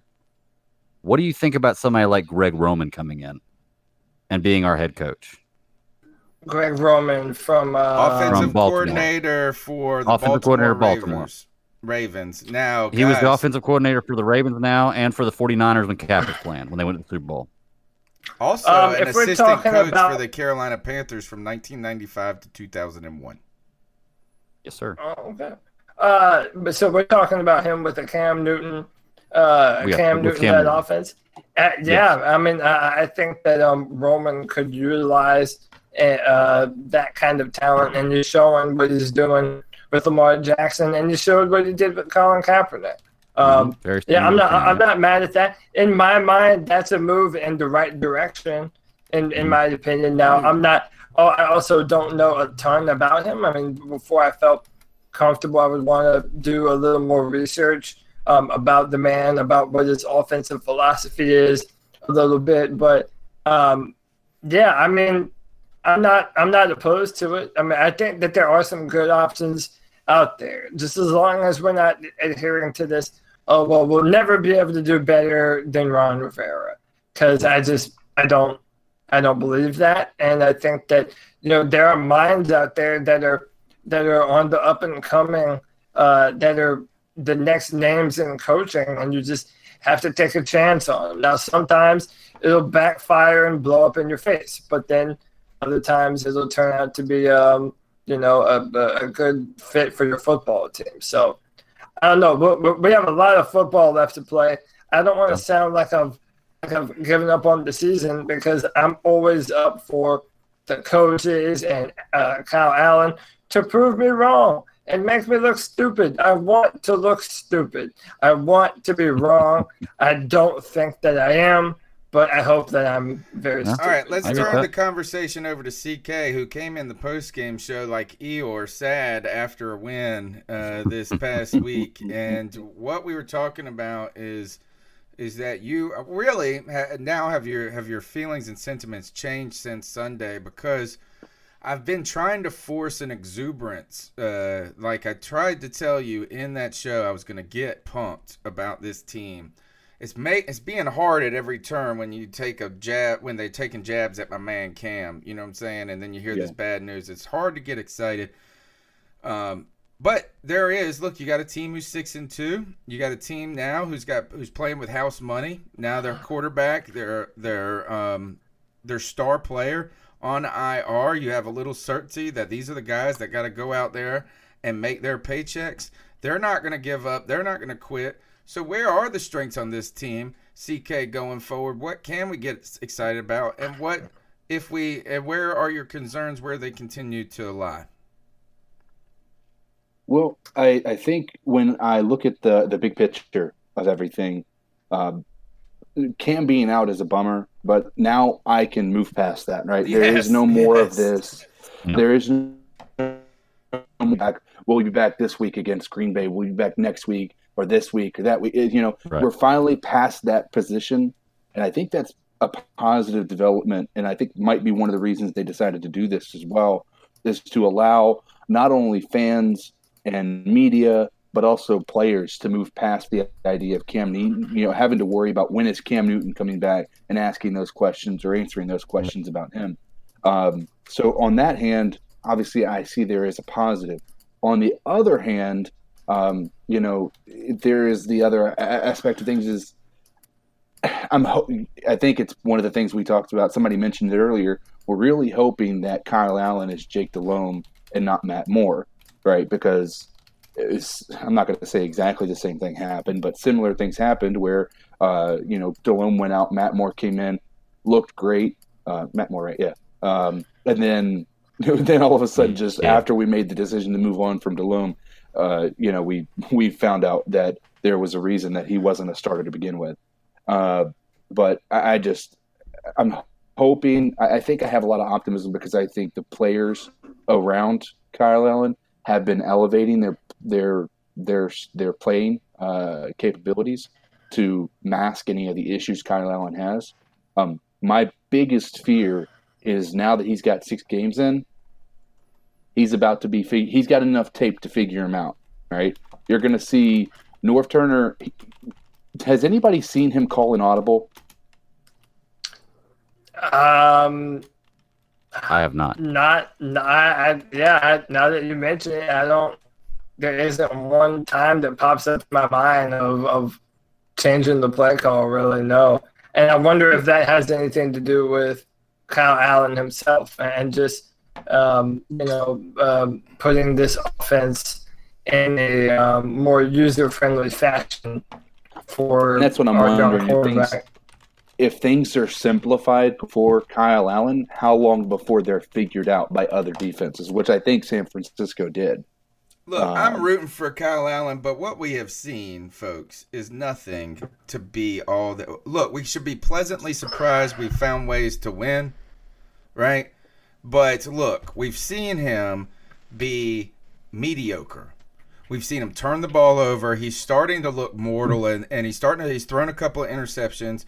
But you guys are right, is that he's left a lot of balls out there that have hung short, that he hasn't been able to take the opportunity. Now, to give him credit, though, is that I feel like his pocket awareness has improved. I feel like he's got enough mobility to keep a play alive a little bit. We just got to see him get some chemistry with these receivers downfield. I have not seen him hit a deep ball yet. And not that we saw Cam do that in the recent memory either. Deep ball thrower. But think about this, is how hard we were on Cam whenever he missed any throw. Like, think about everybody. They're like, oh, my God, missed the throw. He's the worst thing ever. How come people are complacent or reticent, whatever the right word is, for this is that Kyle Allen is doing these things in front of us. But they're like, oh, well, you can win with Kyle Allen. I don't think we can. It's like we can't win with him. I'm not saying that. But it's going to require other people being really, really good. And the problem, and probably lending to Cody's argument about Ron Rivera, is 10-6 is remarkably optimistic. Yes, we're only 4 games away from it, but we got a tough schedule ahead of us down the road. So, yeah. And there have been some significant weaknesses showed on this team. The defense has not been – they've been good. They've been better than average, but they have not been locked down or great. They have caused turnovers, but they've been susceptible to the run, and they've allowed a lot of points on the board. So it's not like you're putting Kyle Allen on the 2015 Panthers defense or the 2013 Panthers defense. They're good. They're better than good, maybe, but they're not great yet. Maybe they can be better. But where guys do you continue to see, going back to Rich's call, Dennis Daly really stepped up to the call. Kyle Love continues to be out. There are some hidden surprises on this team. Ron Rivera singing Eric Reed's praises this week. So there are some things to be excited about. Yeah, go ahead. Go ahead, Cody.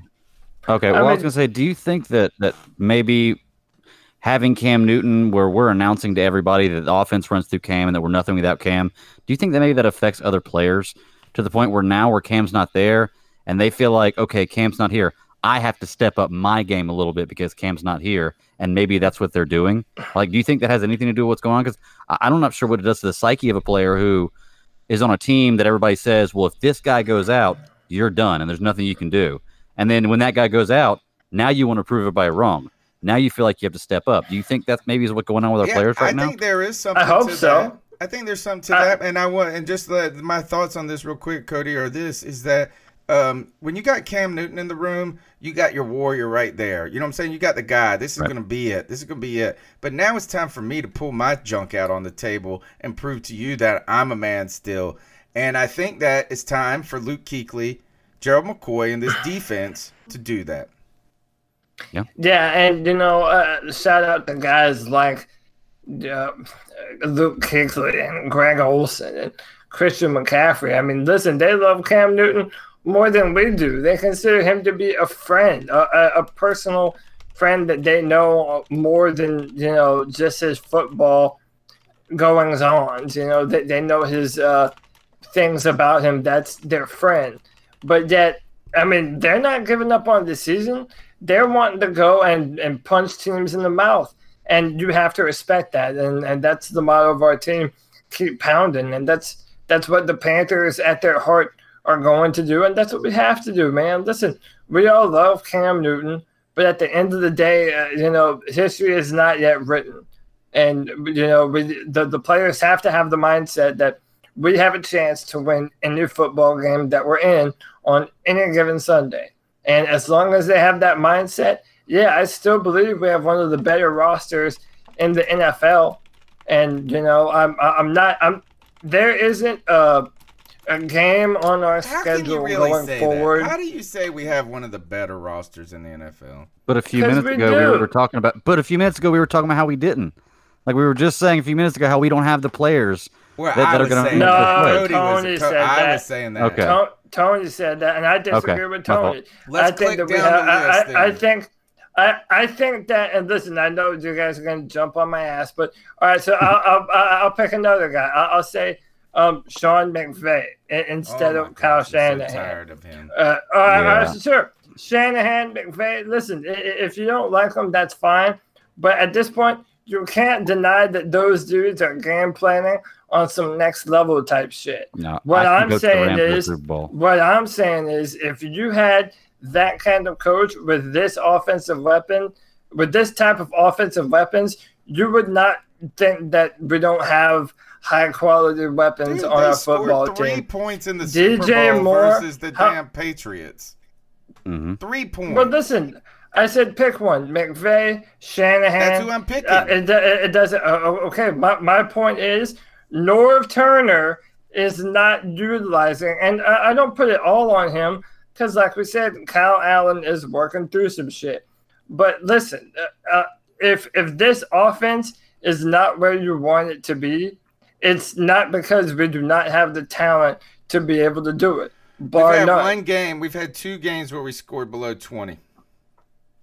I think we only had 2 games where we scored below 30, right? No, or 28. Yeah. We had Kyle Allen 16 and 1 against the Texans. We scored 13 against the 49ers and because lost. Kyle Allen doesn't read the field well. He doesn't need to. They're putting him in a position where he's got 1 or 2 reads and throwing the ball, which is what he needs to be in. Because Cody's making me angry. Let's go, man. Hey guys, Kyle again. I got so much to say on the Cam situation, but I missed his first. I'm gonna keep most of it to myself. Where is his first? Honestly, at the moment, this is the best thing they could do for Cam. One time in his career, the Carolina Panthers are gonna let Cam Newton heal completely up. So maybe they're forced that to. says to me I've already seen on Twitter all this bullshit already. Cam Newton done in Carolina. He played his last football in Charlotte. Blah, blah. We got to deal with this shit now for the rest of the season. I know. That's true. But this shows me that Carolina's actually going to, they're committing to Cam getting healthy and giving it one more go to show him what he's got. Optimism. Cam Newton's 100%. Not one doubt in my mind. Cam Newton's going to get that contract. Honestly, I don't really want to say this, but probably means Ron Rivera will get at least one more year to prove what he's got. As far as he goes, I'm not sure after next year if he'll have it, but as far as Cam goes, at 100%, Cam Newton, we all know who he is. He's going to get that contract extension. So just tune out the bullshit until Cam Newton can get back on the football field, and let's root for Kyle Allen and our Carolina Panthers to do what they do, man. Play football, and let's just keep pounding, baby. If Cam Newton does not have the does not end up getting surgery, and all current reports, at least from the Panthers, are saying that they are going to continue the course of he's been advised by the doctors to rehab this. By the way, somebody told me this on Twitter, that he went and saw the best foot podiatrist in the world. Not the foot podiatrist, the best podiatrist, because that would be saying the best foot. I did ask him this, is how do you qualify, like what qualifies you as the best foot doctor? Like, are you like the best at removing bunions? What is it that makes you so much like greater than the next great podiatrist? And how do we know that? He's got a perfect PBR. What does that mean? Podiatrist. Oh, a perfect, like a quarterback rating. Like I was like, oh, God. He's never lost a foot. It was a slow burn, but it was worth it. It was.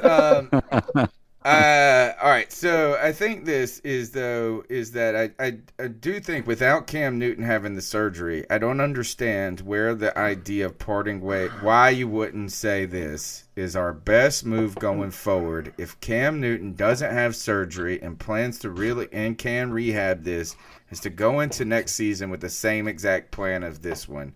And that's Cam Newton with our starter and Kyle Allen as our backup. And God bless, we hope Cam Newton works, but if he doesn't, we still know that Kyle Allen is at least serviceable enough to keep fans in the stands. But what do you do if you get rid of Cam Newton here? You can't go out in the draft. I don't want to see us trade up for somebody and get into that hellhole of being betting so much more than just a draft pick on a guy you are uncertain about. I don't like trading up to the number 1 or number 2 for a quarterback because they rarely work out. And I think, Greg, you brought this up before the show, is what are some of the other options? No, we haven't talked about Dante Moncrief, and we got to. But there is a second option. It might not be Cam with the Carolina Panthers, and it might not be Cam being released.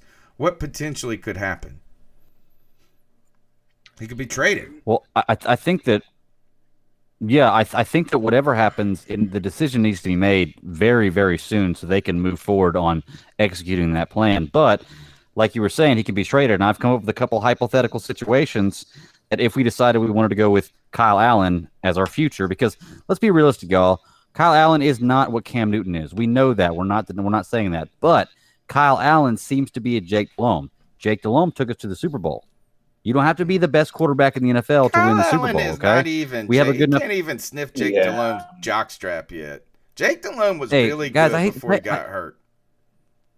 And Kyle Allen has not been bad. Think about it. He started 7 games. He's 6-1. He has 4 interceptions through 6 games. It's a crazy day when I'm defending Kyle Allen. But I've got to give him this credit.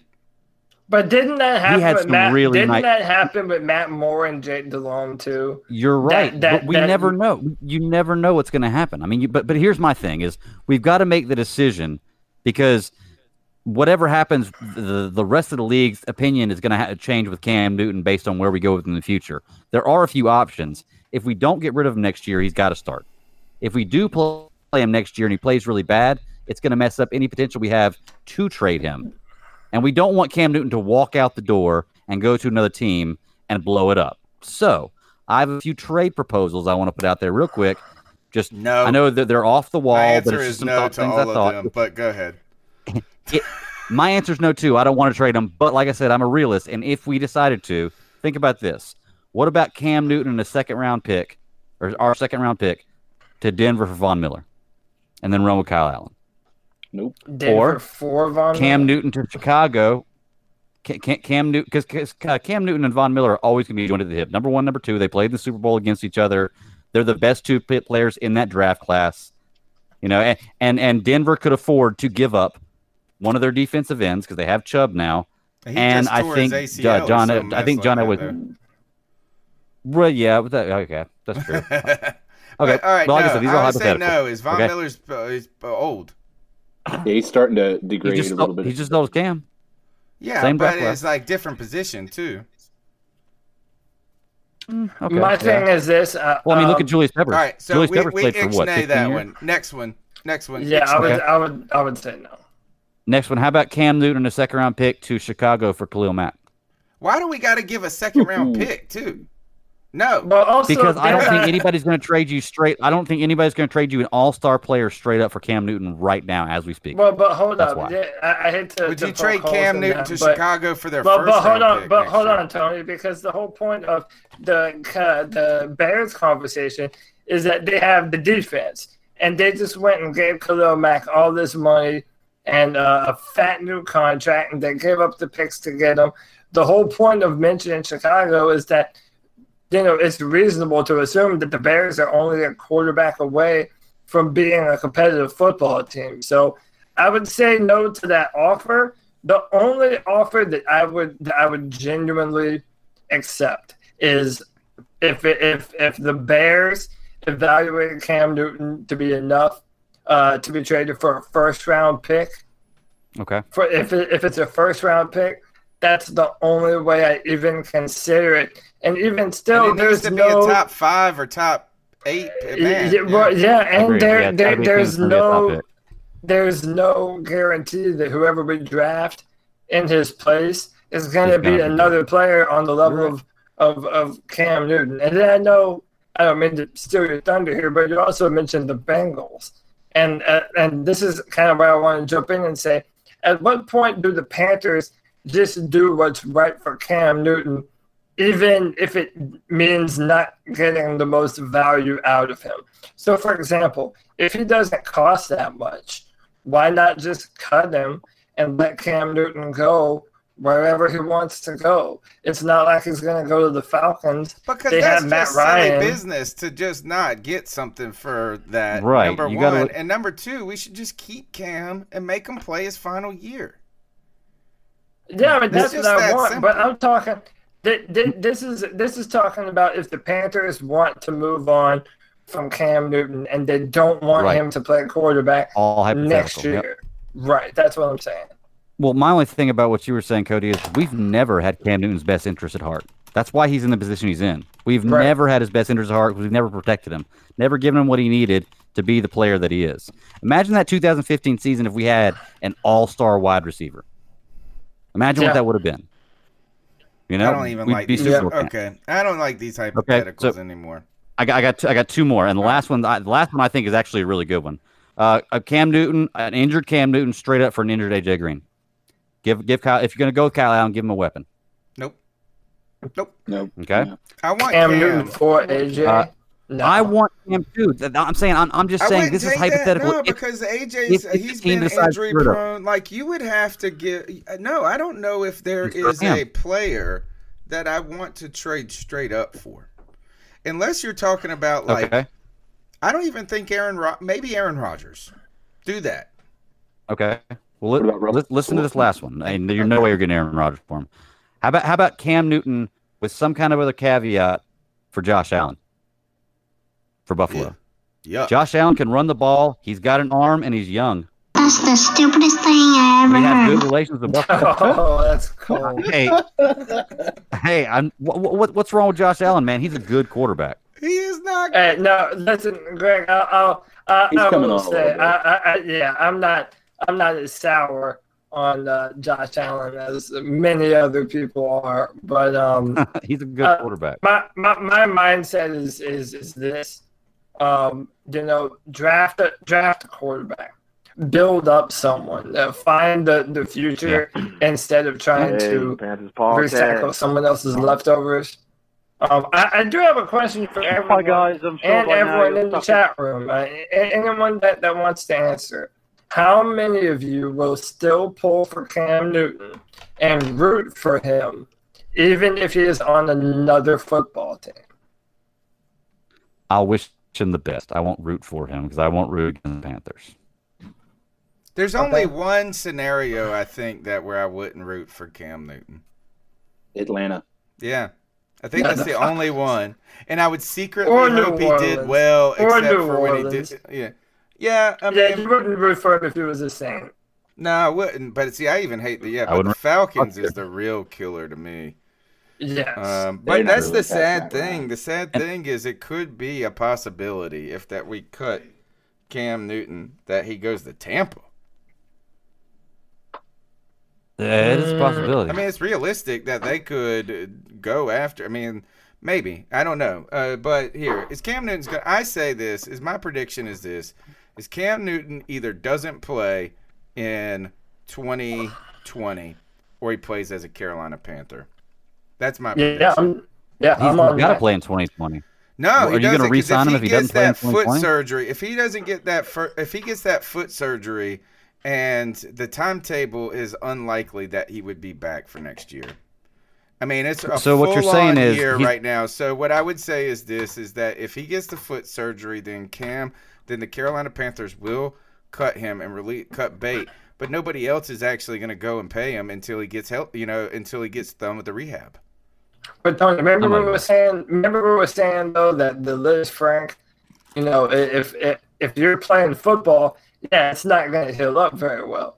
But if Cam Newton isn't playing football anymore, then in theory it should be just fine by itself. So he shouldn't, like in my mind at this point, if he's not coming back this season, then he doesn't need to have a surgery, right? I don't trust that. I know that's what they say. That's what they say, man. But I have yet to find a player who has had the. I don't know. I haven't looked for him either, though. But I've never heard of a player not get the surgery when it comes to Liz Frank. And all I can say is the real evidence I'm going off of this is Brady Quinn and the Pick Six podcast. He said several weeks ago when they diagnosed as a Liz Frank that he tried to do the same thing, rest, rehab. And he said it was the worst decision of his career. And on top of that, he just got the surgery like 6 weeks ago or 2 months ago. And he's been out of the league. So it's like still been bothering him.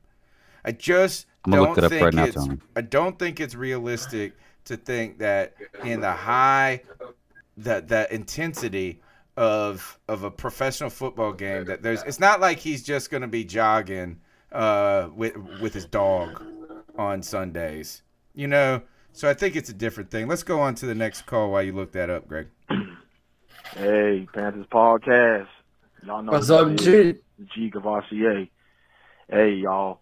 I know that you guys seen the news today. Cam Newton is placed on IR. And honestly, I'm happy that he got put on IR. I really am. Because I know about you guys and the rest of Panther Nation. I'm sick and tired of Ron Rivera not knowing anything. I'm so sick and tired of him getting kind of like pissed off of people asking him questions about Cam. Yeah, Cam is put on IR. In my opinion, they have been knowing that he's been hurt. They know, but I understand it's a business, and me personally, I like Kyle Allen, man. And people saying he's not the future and everything like that, but I'm just like, hey, the last game we played against Tennessee, he had a 90-yard drive, man, 8 for 8. That's pretty damn good, doing 90 yards. Yes, he'll make mistakes because he's an NFL quarterback, but like I said, I am a Panthers fan. I'm a Cam Newton fan, but I was a Panthers fan before Cam Newton even got drafted, man. And I know a lot of people want us to look into the upcoming drafts in the future. And Cody, I know that you probably would love for Trevor Lawrence to come to Carolina. You know, hey, he's a damn champion. I wouldn't hate it. You know what I'm saying? ACC champion, national champion. He's 6'6". He's a big dude. You know what I'm saying, man? My opinion, I don't know. You know, because if he comes, what about Will Grier? Will Grier, will he be the future, or will he just be a backup like Derek Anderson was, or will we stick with Kyle Allen? I don't know. But I am happy that he got put on the IR. And if I was Cam, I would get surgery. I really would. Because I don't know if they're going to let him go after this season. I don't know. So give me your thoughts on that. And I'll always remember, keep pounding. Keep pounding. Kyle Allen, is if you were thinking about people that you've had sexual relationships with in your past, he's someone that you had a good time with, but you ain't going to marry. Yeah, he's called that the side chick. Just say this is, hey, it's a nice weekend. It was a nice 6 months, but I don't know if I could see myself with you for the rest of my life. Greg, who is the list of players that have come back from this Liz Frank injury without a surgery? Have you found any? All right, I'm sitting here looking at it. Julio Jones fractures Liz Frank in 2013. His next 2 seasons without surgery were his career best of all time. Brian Westbrook injured his Liz Frank in 2005, and his next 2 seasons were the career best rushing. No surgery. Career. Le'Veon Bell suffered a minor injury. No surgery. Le'Veon Bell suffered a minor injury to his Liz Frank in 2013, and his next 2 seasons were the best of his career. The rest of that kind of goes down. MJD had a Liz Frank in 2012, no surgery, and he never had a good season after that. Antonio Holmes suffered his Liz Frank in 2012, had a sharp decline. Cedric Benson had a Liz Frank, no surgery, and never had a snap after that. And Ronnie Brown and Darren Fadden both had Liz Frank, no surgery, and their careers were pretty much over afterwards. So most people, if you do the surgery, it's pretty much. But there are a few exceptions: Julio, Brian Westbrook, Le'Veon Bell, that didn't have the surgery and came back and had career, seasons after that. Man, that Julio example. Now that Julio example is pretty compelling right there, because Julio is pretty damn awesome. Yeah. So I hope that's the news. All right, let's keep going. Le'Veon Bell too. Let's go to the next call. Hey, what's up, C3? This is Jordan from Pittsburgh. I'm a long-time Jordan, what's listener, up? First-time caller. Hey, I tweeted at you earlier today, Cody, about Cam Newton being placed on IR. I mean, it just seems bad, man. I mean, I want him to be back on the field next year, but I don't know if it's going to happen. I mean, and if it doesn't happen, they end up, getting rid of him, which I hope they don't. I'm ready to die up on that hill with you, Cody. I think Ron should go. I think they need to clean house if that happens. I mean, he is the face of our franchise, and to give up a dynamic athlete like that, it's just ridiculous. But let me know what y'all think. Keep pounding. When do you think the latest possible moment, Cody, that you can make that decision is? You mean on Ron Rivera? No, on Cam. Because for me, I feel like, hey, if we're not going to really lose any money by cutting them, we've got all the way till June. And you can really see where Cam is going at that point. Now, you're not able to make a decision for the draft, but really, at 6-2 this point, we couldn't even. Last year, we lost it felt like 12 in a row, 10 in a row, 9 in a row, whatever the hell it was. It felt like an eternity of losing, and we still were picking like 15 or something like that. So, I mean, do you even make a shot and go for a quarter? I mean, I don't even think the draft next year is realistic, so I think you almost get till June to make the decision. Yeah, that sounds about right to me. But listen, to kind of echo the sentiment of our caller, and Cody said this, man. If we're gonna have this discussion, the same discussion every week about Cam Newton, it's gonna end up being long. Dude, we've been having the same discussion about Cam Newton for the last 9 years. So it's like, don't we want to be at the point where we can move on and not have to have these same discussions all the time. It's time for a fresh new start here in Carolina.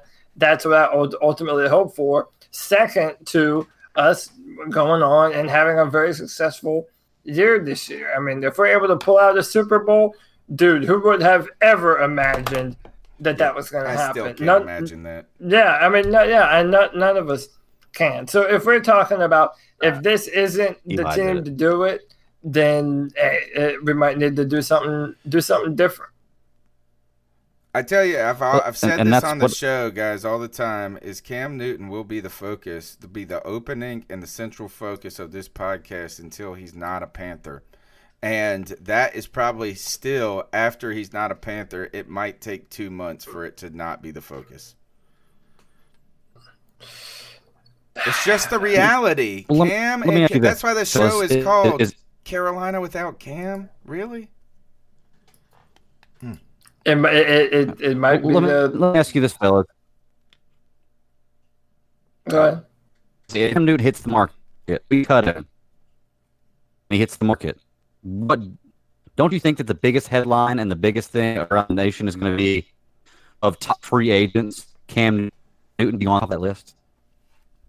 Oh yeah, without a doubt. I mean, you don't think that the rest of the league is going to look at that as, oh my gosh, Cam Newton's available? Yeah, because it's impossible to get a viable quarterback in free agency. People are getting excited when they get damn Ryan Fitzpatrick. But that's the same thing we said about Ron Rivera last year. Oh, you're right about that.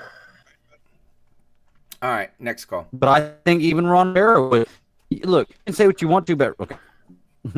All right, Greg, you're breaking up, so come back and jump out and jump back in. And Cody, I'm gonna go. I need a liquor drink. I haven't had a drink all day today. I need one. Cover this call for me, Cody. Sure thing. Hi, what's up, CP3 family? This is Carl D. What's going on? Yeah, I have some news. For Cam Newton being out for the rest of the season, as much as I hate it, I think it's a good thing because the next man is healthy. Now he should come back 100% fully healthy next year. And I think we have yet to see the best of Cam Newton. I think he has something to prove next year. So I'm excited about Cam returning. But I do have a gripe, guys. Cody, I know you're going to hate this as much as I do. Uh-oh. Tony, I am so sick and tired of these outside guys like Fat Lock. And if the Panther fans don't know who Fat Lock is, it's Jason Whitlock. Fat Lock, yeah, Fat Lock.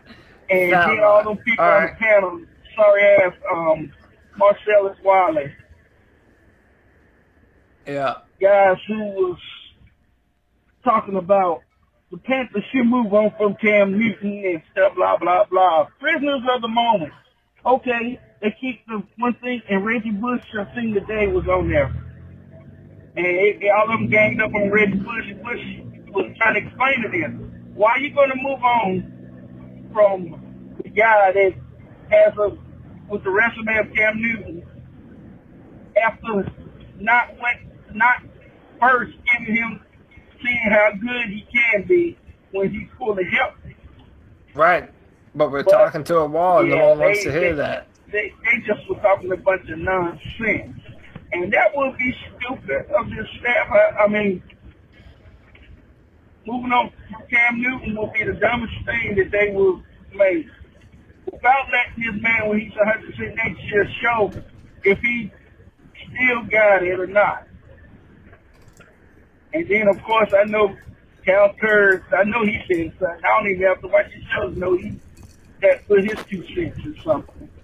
I mean, it's just, stuff like that just pisses me off. If you don't know nothing of what goes on Carolina outside world, stay the hell out of Carolina business with your opinion, because you know shit. But anyway, that's my rant for this time. And guys, I will. All right. I think that's it. Hey, shout out to Carl, dude. Thank you for the call, man. Listen, I'm not a fan. I know that Greg watches Speak for Yourself. I'm a fan of Wiley and Whitlock sometime. But, I mean, yeah, listen, everyone has the same hypocritical opinion. I mean, if Cam Newton is good enough to play for the Bears, then why wouldn't he be good enough to play for the Panthers? But again, it's so incomplete right now, man. So much of this conversation is dependent upon how Kyle Allen finishes out the year for the Panthers. So as of right now, yeah, 100% it is. Because if we go 8-8, I mean, is there really going to be credence to hanging on to Kyle Allen if it's an 8-8 team or 9-7? Like, I mean, it goes back to the question: how long are we willing to accept mediocrity?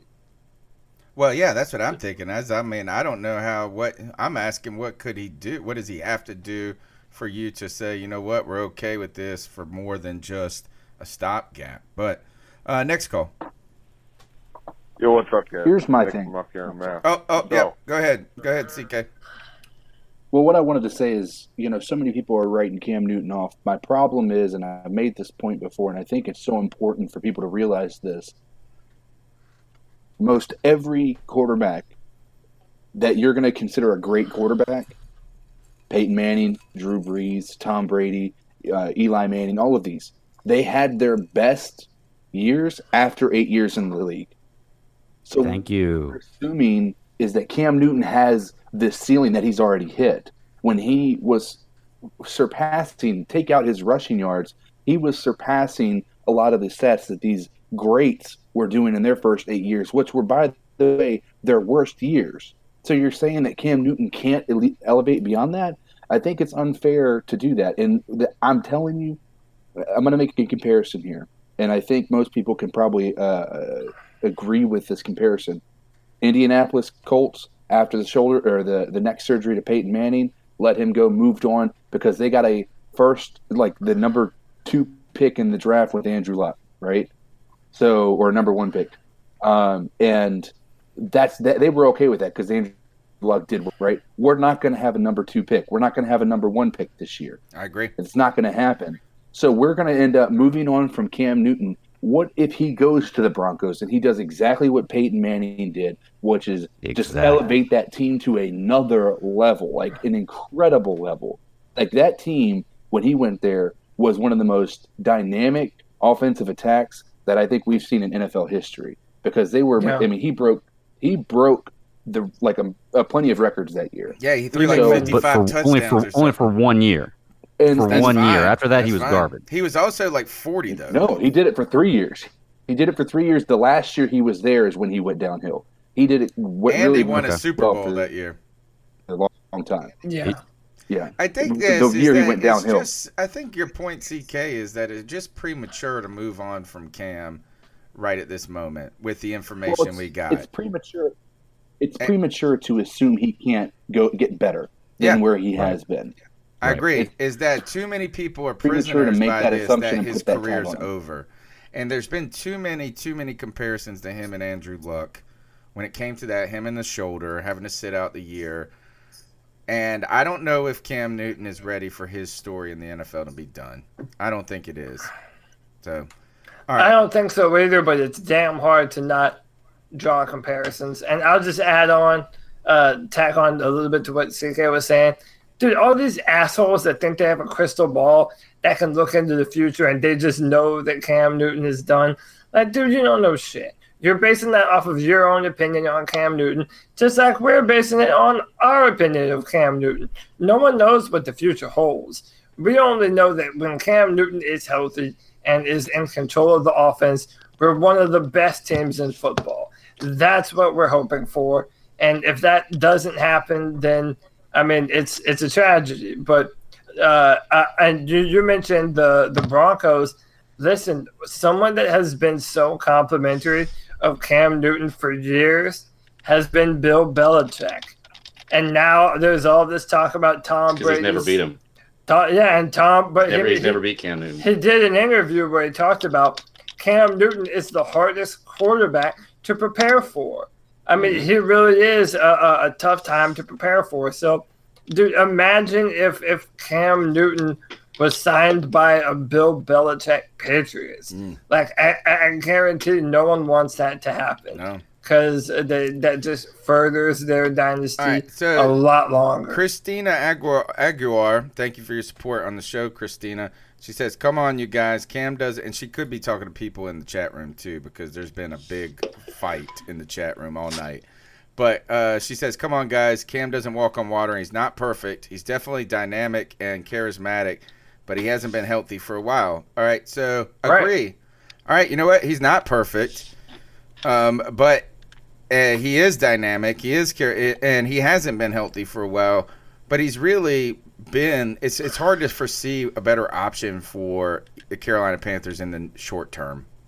Even if we say this, and I think Jeff Hodge goes back to it. You know what I would do is if he's healthy next year, you don't cut him, you keep him, and then you know what? You franchise tag him and you make him really mad, and he can hold out then and do all of that. But boy, that's the best way. You get 2 years out of him, and if you think that that's time to part ways, then you do it that way. I think that would be kind of cold. You're saying you want to let him go and choose his team and stuff, Cody. I'm sitting here trying to make him a prisoner. I want to do lock him up in my attic and love him. I want to do right by Cam Newton because we have done so wrong by him for such a long time. So Underground West said he has not been healthy, but he does walk on water. He has not been healthy, but he does walk on water. Yes, good point. I also don't think that Cam Newton will be mad at us for franchise tagging him and pay him $35 million for that year. Because the franchise tag by that time is going to be about $32 million. I don't think he's going to be that unhappy with that. When he hasn't played that well, I don't think he's going to get a contract that gives him that much money anywhere else. So a franchise tag might be the best thing for him. I tell you one thing, is find somebody who loves you like Tony loves Cam Newton. That's my advice. There you go. I don't know if you'll find that anywhere. That's assuming that we keep him after next year. You know, with right. that. What's really interesting is next year, even with that $21 million that he's scheduled to make, he's still the 15th highest paid quarterback, which means he's got.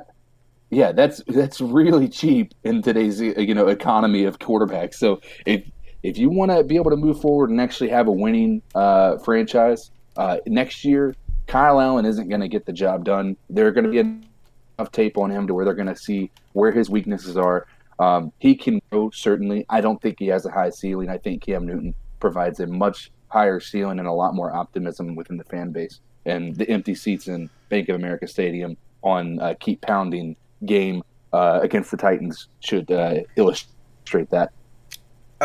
Is this true? Look, I just Googled 2019 quarterback salaries. Stafford, $29.5 million. Kirk Cousins, $29 million. Aaron Rodgers, $26.5 million. Russell Wilson, $26.2 million.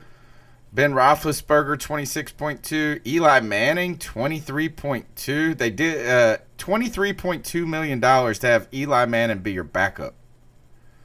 Cam Newton comes in at $23.2 million. Phillip Rivers, $23 million. Drew Brees, $22 million. Derek Carr, $22.5 million. Jameis Winston's getting paid $21 million this year. Marcus Mariota got paid $21 million this year. Andy Dalton got paid. You're talking about dude, Matt Ryan only made $15 million. He deserves it. What a joke. Let's break up these calls momentarily and bring in Rafael Esparza, MyBookie.ag.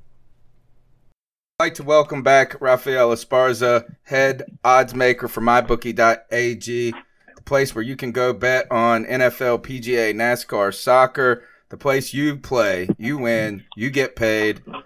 Rafael, it's a sad day for Panther fans. Cam Newton to IR. We're contemplating our future, so we're ready to bet. We're ready to bet on other teams. Don't be too shy. Is it really a sad day? I mean, a lot of people thought that he wasn't going to be a Panther next year anyway, so I don't know how bad of a sad day it's going to be. At least you now have okay, now you know he's not going to be there this year. So now is Kyle Allen your quarterback, or maybe you need to look at the draft, trades? There's going to be some good quarterbacks out there at the end of the season. So at least you have clarity now with some teams like Denver who has no clarity. I don't know. We want Cam. We want Cam forever. Never expected a time without Cam. It's one of those, it's just a hard moment for some of us. But let's look around the league and talk about some of the things that are happening in the betting world. Right now, if we just focus on the NFC South like we like to do on this show, Arizona Cardinals are going to be going to Tampa Bay. Tampa Bay, man, again, a team, you saw Jameis Winston go in front of the microphone and say that, I mean, the glass is half full and also half full of air. Is that hot air? What is the Tampa Bay Buccaneers? I can't figure them out. I like the Cardinals. I don't know if I like, I mean, I think the Cardinals are getting better each week. Where do you see this kind of shaking out? Yeah, I agree. I think the Cardinals are getting better each week, and I look at maybe taking the Cardinals. I think the betting public opened up at 5.5 Tampa Bay, quickly got bet down to 4.5, and I would not be shocked if we see 3.5 by kickoff. I still think there's great value with the Cardinals at plus 4.5 because what Tampa Bay team you going to get? Are you going to get good Jameis or you get bad Jameis who throws interceptions all over the place? This number opened up around 6, and I mean the bettors have told you they have no confidence in Jameson in Tampa Bay. I still think there's value at 4.5, and I would not be shocked if this thing continues to plumble down as Arizona money comes in. We've been fading the Atlanta Falcons all season, and it seems like the betting public is fading them pretty hard. The New Orleans Saints, they go to New Orleans to face a division rival. They're 13.5-point dogs. The Atlanta Falcons are. Is it really this bad? Because, you know, division game, you feel like these guys, we play each other tough in those spots, but the Falcons, man, they just cannot play defense. 51.5 points is the over and under there. If the Saints don't blow them up by 14 points or more, they deserve a half a loss on their record because the Atlanta Falcons are horrible. Not only are they 1-7, they're 2-6 against the spread, and the Saints are 6-2 against the spread with a 7-1 record. They can easily win their next 4 games and cinch up that division. Because they still have to play you guys twice. They still have to play the Buccaneers.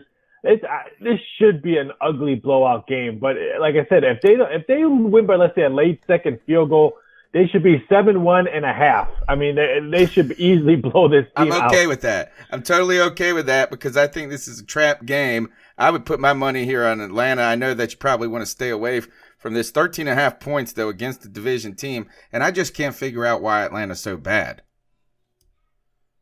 Yeah, I mean, it is a division. They both are coming off 5 weeks. But what has Atlanta showed you all season long, especially at home? I mean, they've given up over, I think 62 points the last 2 home games. They lost to Arizona on the road. They lost to Houston bad on the road, 53-32. I just don't want to put my hard-earned money on Atlanta Falcons. I'd rather tell my wife to continue to shop on Amazon and tell her to bet the Atlanta Falcons.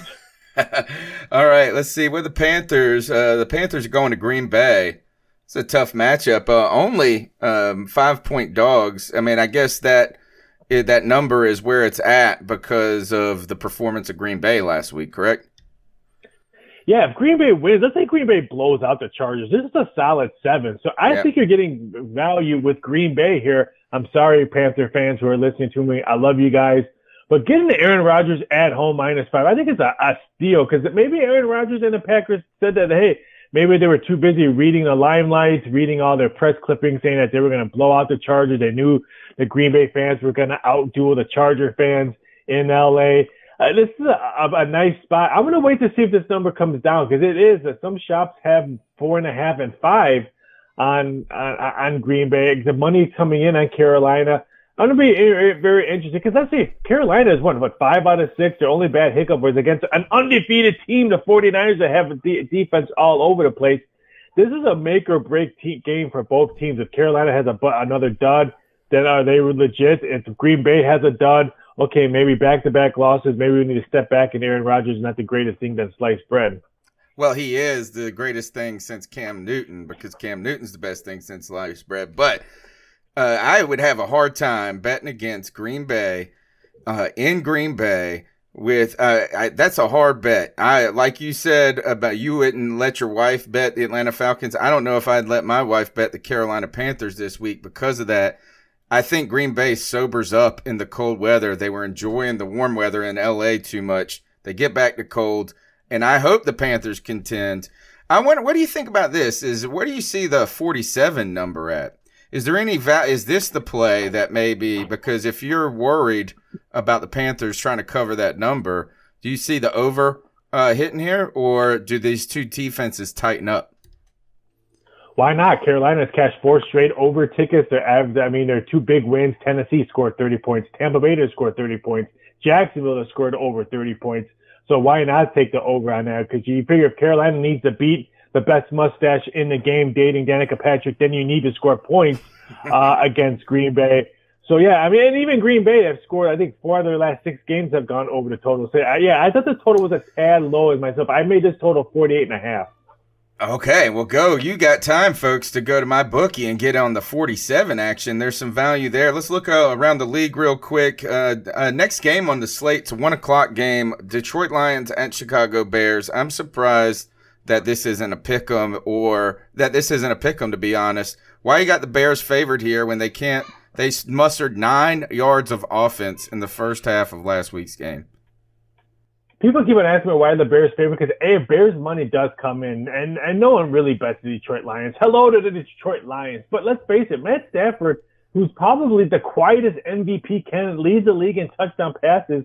Give me Detroit in this one. I want nothing to do with Trubinsky. I want nothing to do with that offensive line. And it's not all Trubinsky's fault. It's that offensive line that gives him no support whatsoever. But, of course, you're always going to blame the quarterback, not the offensive line, because who can name one guy on the offensive line of Chicago Bears right now that's listening to this podcast? Nobody. I can't even name someone in that offensive line. So, yeah, give me the Lions plus the points. I like the Lions here because I think the Lions are one of those teams that people assume are bad because they're the Lions, and then you look at some of their struggles in the season, you see that tie, Arizona comes back, but I think the Lions are a better team than people give them credit for.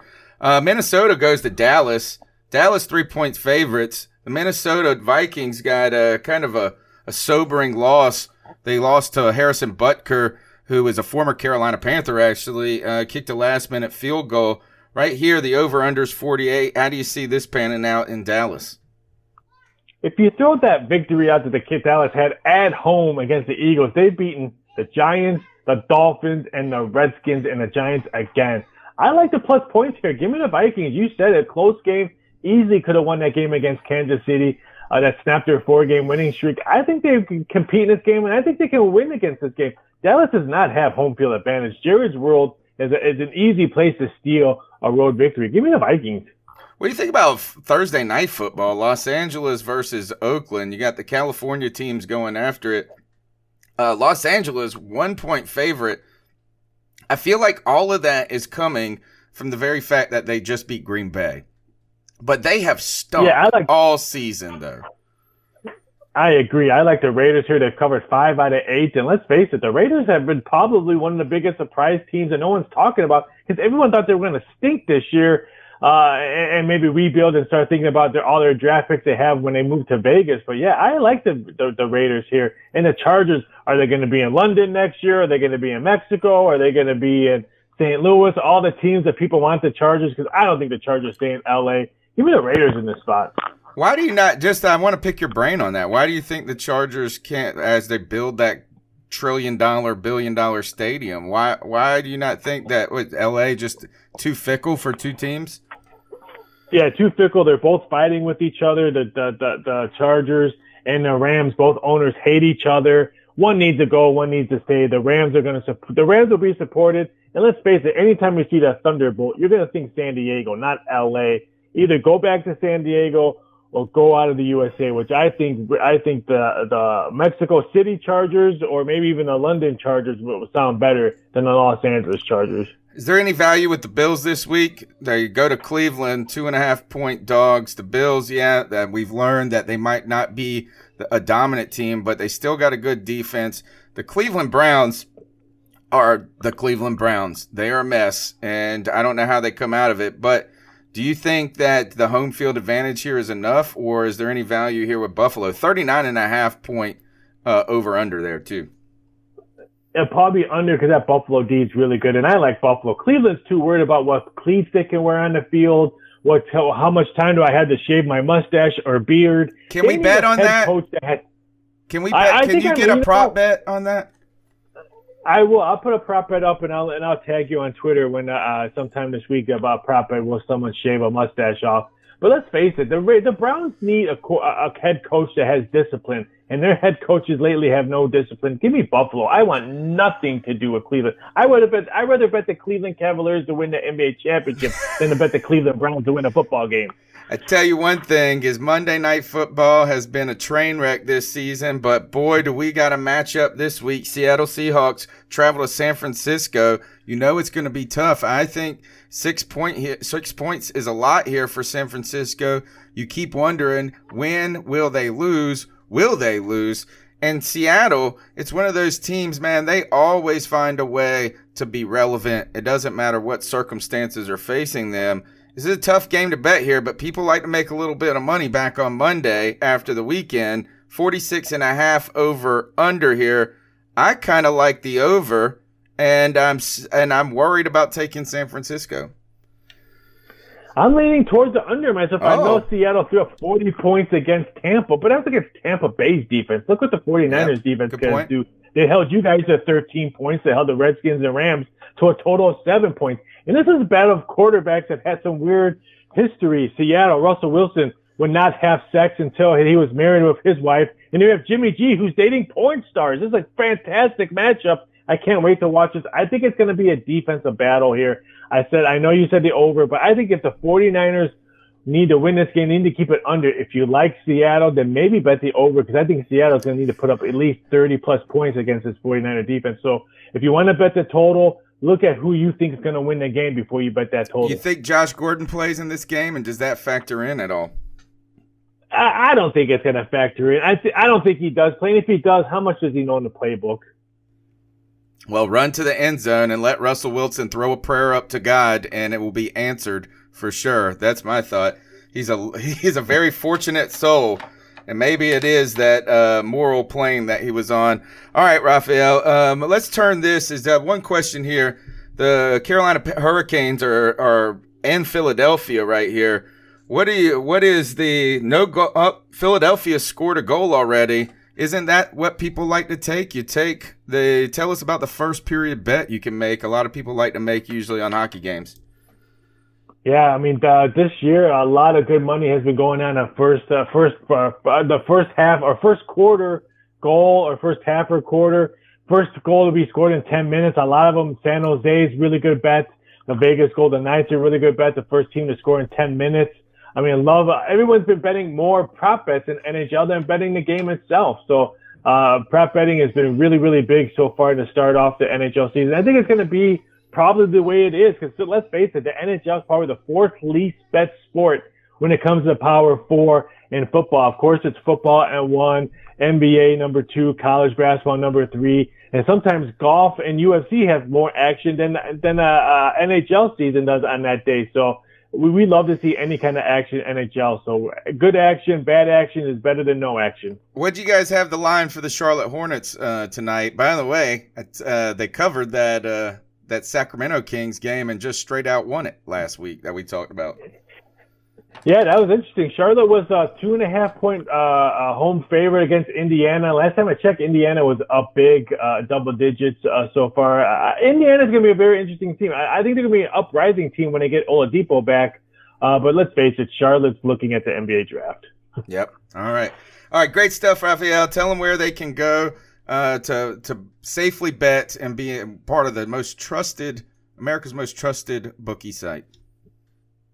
Go over to mybookie.ag, get that 100% sign-up bonus. We have MAC action starting tonight, Wednesday, Thursday football. We have football every day this week right now. We have a Tuesday, Wednesday, Thursday, Friday, Saturday, Sunday, Monday. What a great way to ignore the loved ones and just watch football. College basketball tipped off today, late action going tonight.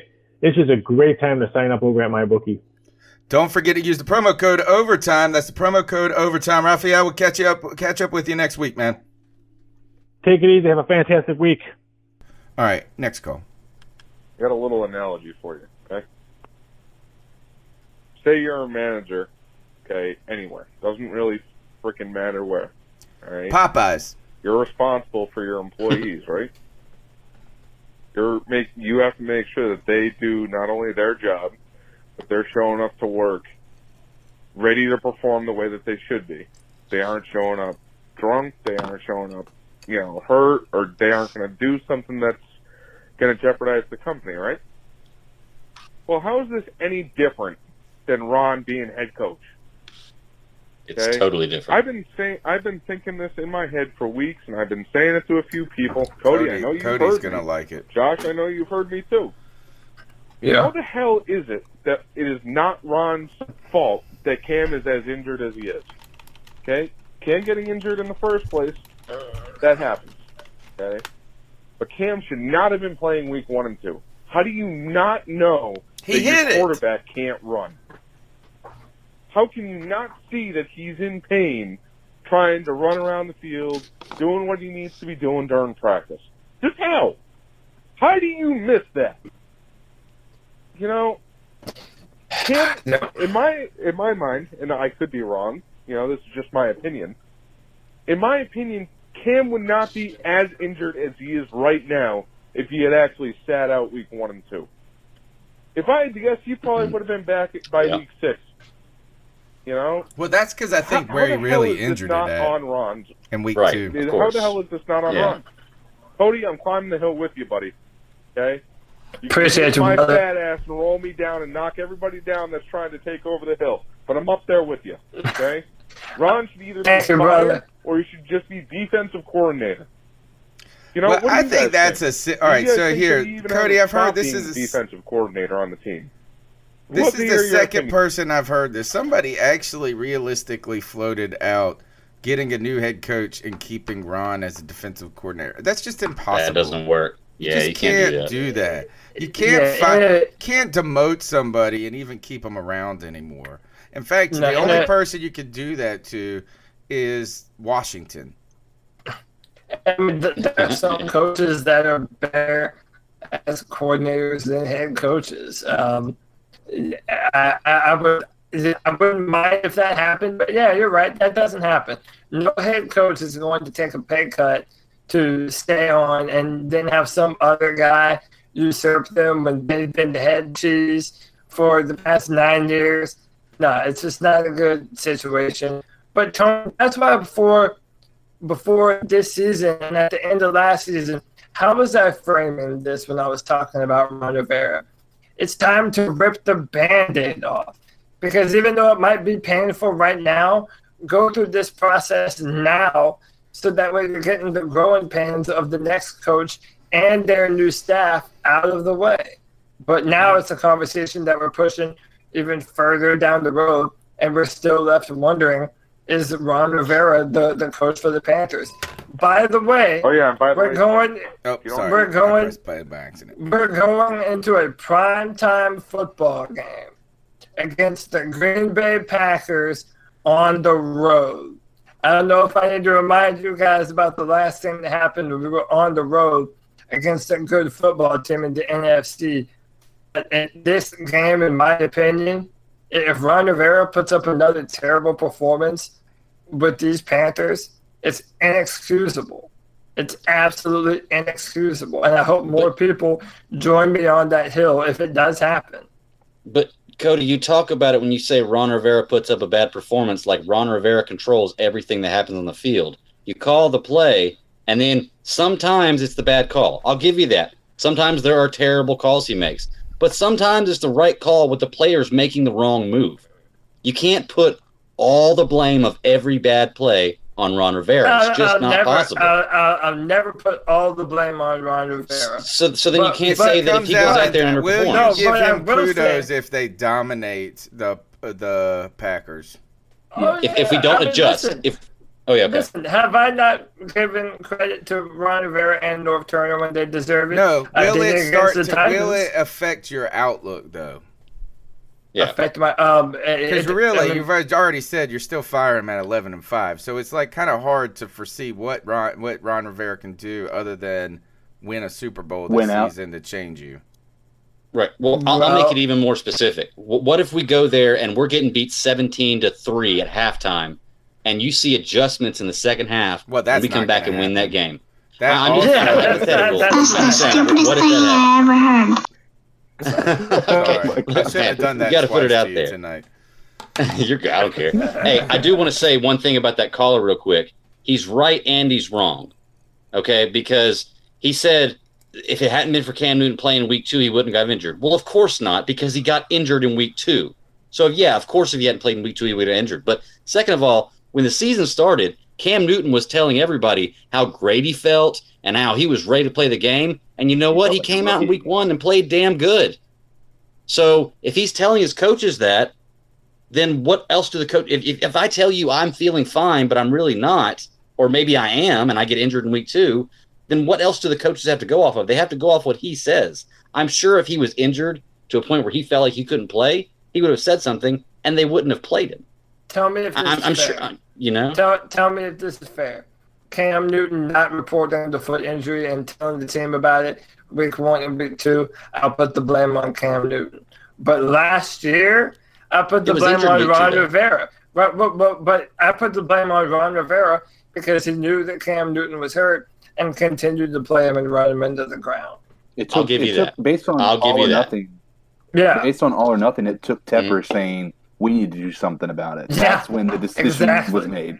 It took the owner to tell the coaches, all right, there's something wrong. Like a guy who is not a part of the decisions within the coaching, of who's starting, who's not, had to tell the coaches, let's move on. And to be fair to Cody on this, it also took the whole world to tell him that you need to take Christian McCaffrey out when you're winning by 3 touchdowns.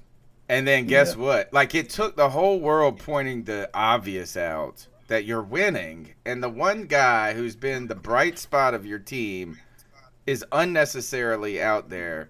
And it just was last week that he did it. Yeah. Listen, I think we all agree, though, that this Green Bay Packers game, I don't know how you guys feel, I feel this game is going to tell us everything that we need to know about the 2019 Carolina Panthers. That's how important this next game against Green Bay is. And it's going to determine if I have any shred of faith in Ron Rivera and the Panthers to make a run. What if we drop this one, though, and win against Seattle? I'm not ready. I think Seattle could be a we're still in it, yeah. All right, next call is 20 seconds. Oh, yeah, and by the way, Tony, if you don't shave the mustache, me and Josh are going to drive down from Mass, and we're going to shave it off you. All right? Fair warning. I'm shaving it when Cam comes back. Starting to look like it's my playoff beard. Who the hell was that? What did he say? Hold on. I got to hear this again. Starting to look like the head coach from who the hell was it that we just kicked their asses? It's starting to look like him. You don't want to look like him. Vrabel. Gosh, no. If I got a Vrabel mustache, dude, I ain't ever shaving that sucker. That thing was thick as a dang Amazon. What's good, fellas? This is Joe Morgan. I just got off work, about to go to home. What's up, Joe? I had some joint. It's Cam Newton news, man. Got me in my emotions because I just know that he's not going to be back next year. I'll pray, unless Kyle Allen just stinks it up for the rest of the year. But I think we're going to listen to the media. I think Tepper's going to go in another direction, and I don't think it's going to be a successful direction. But I think it's just the financials. It just makes sense. With that being said, though, I just know that Cam Newton's going to go to the Patriots next year. Bill Belichick. Oh, gosh, no. 5 years of Bill Belichick. I'm telling you, man. This is a sad day. Carolina Panthers history. This is a sad day, man. But I mean, it really is. Can be healthy and come back and bullshit it. I want to have a career after football. Whatever. So sad day, but Kyle Allen, you gotta just show us the job is yours. The media gave it to you after that first game, so just prove it. Get us to the playoffs. I don't know what this means for Ron Rivera. Hopefully, he's still going, but you just never know. So yeah, injury reserve Cam. Kind of stressed out, don't know what to do. Should I cry? Should I be angry? But just a whole confusion situation, but it'll be all right. All right, I'll check in later tonight. I think that's the call of the night right there. Yeah. And I think it's the call of the night because, you asked what team would he go to that you couldn't cheer for him, and it's not even the Patriots, dude. Like, it's just the Falcons. Like, what would be the saddest thing in my life is that if both Randy Moss and Cam Newton had their best years in New England. Because I loved Randy Moss. He was my dude. He was my dude, man. Good gosh. Great call. Thank you. Let me see if this thing. Hey guys, this is Michael Hart in Greenville, South Carolina. Oh, what's up, Michael? I'm sure you guys are in the chat room. I understand that, so I thought I'd just chime in. I'll try to keep this short. This whole everything we've been talking about, it seems to have divided the fan base a good bit. I've never seen anything like this before with our fan base, but I'm on the Keep Cam train. I'd like to think the majority of the fan base is, but for those who aren't, it almost seems like people have forgotten what healthy Cam can do and what he's done for us. We've only seen hurt Cam since that Pittsburgh game, and it's like people just forgot what he did before that. Amen. And maybe part of that's his fault for playing through some injuries. He's competitive to a fault. That's who he is, and honestly, I kind of like that about him, and even though it's a little irresponsible in hindsight's 20/20 or 50/50 or whatever. But we're only discussing this injured Cam, it seems like, and we're just assuming that he's not going to get healthy again. Why do we take a chance like that? We're never going to have another Cam. Like, this is it, and maybe at the very least he deserves one last shot, just one more shot. Let's let him get healthy for next year, restructure whatever we have to with the contract. But his career kind of deserves a Hail Mary, if nothing else. You try to win a game at the end. 100%. It probably might not work, but it might get intercepted, or it might work. And at the very least, you don't want to take a knee and let him go out this way. This feels like Steve Smith all over again, where I wish we could have done it differently, and we have a chance to just let him go out on top, or at least have a chance to go out on top. He's given everything for this team, and if nothing else, I really think he deserves it. Let me know what you guys think. Thanks for taking my call. Keep pounding. Take it, Cody. I agree. Yeah, I mean, the Hail Mary, it's sad that it's even come to this. But, yeah, man, that's what it is. I feel like a broken record, dude. After everything Cam Newton has done for the team, after he has shouldered the offense for years and had to make magic, yeah, Cam Newton deserves a chance to be healthy with these offensive weapons around him. I don't know what else to say. It needs to happen. He deserves a chance to prove that he is still the guy. And if he can't, then we're going to find out pretty soon, and we'll know that it's time to move on. But right now, we don't have enough evidence to know that it's time to move on. All right. Next call. What? Hey, guys. Josh from Mass, and well, we've all heard it at this point. Cam's on IR, probably done for the season. And honestly, I think even if there's been some of the rumblings, well, IR is 8 weeks, and 8 weeks is the start of the playoffs, and it's like, okay, so even if we do make the playoffs, do we really want to drag that man out there at that point? Who's to say what kind of shape he'll be in I don't even think after he 8 would weeks? want to go out there. A lot of ways you could really interpret this. I think some of it is the staff deciding that maybe this season, despite the position we're in, we're 5-3. We're not a terrible team. We're not a great team. We're a middle of the road team. I think some of it could be that they're just deciding, let it roll with what we've got right now, and let's see what happens, as opposed to trying to bring Cam back or push him back, maybe to take pressure off of him. And another side of it is I I hate to say it, because I was at that last game in Charlotte that he played in, that Thursday nighter, and aside from the fact that he didn't look like himself, there was a vibe. There was a vibe to that game. A vibe that felt a whole lot like the game I went to last season, where it was Thomas Davis's last home game in a Panthers uniform. It was Ryan Khalil's last Panthers game. Julius Peppers, his last home game as a Panther. And Thomas Davis's last game. I hate to say it, but it felt like the end for a little while. And it sucks to say that, because this is a man who since he came into the league, since he came to this team, has been like the torch, the light of Panther Nation, the heart of Panther Nation in so many ways.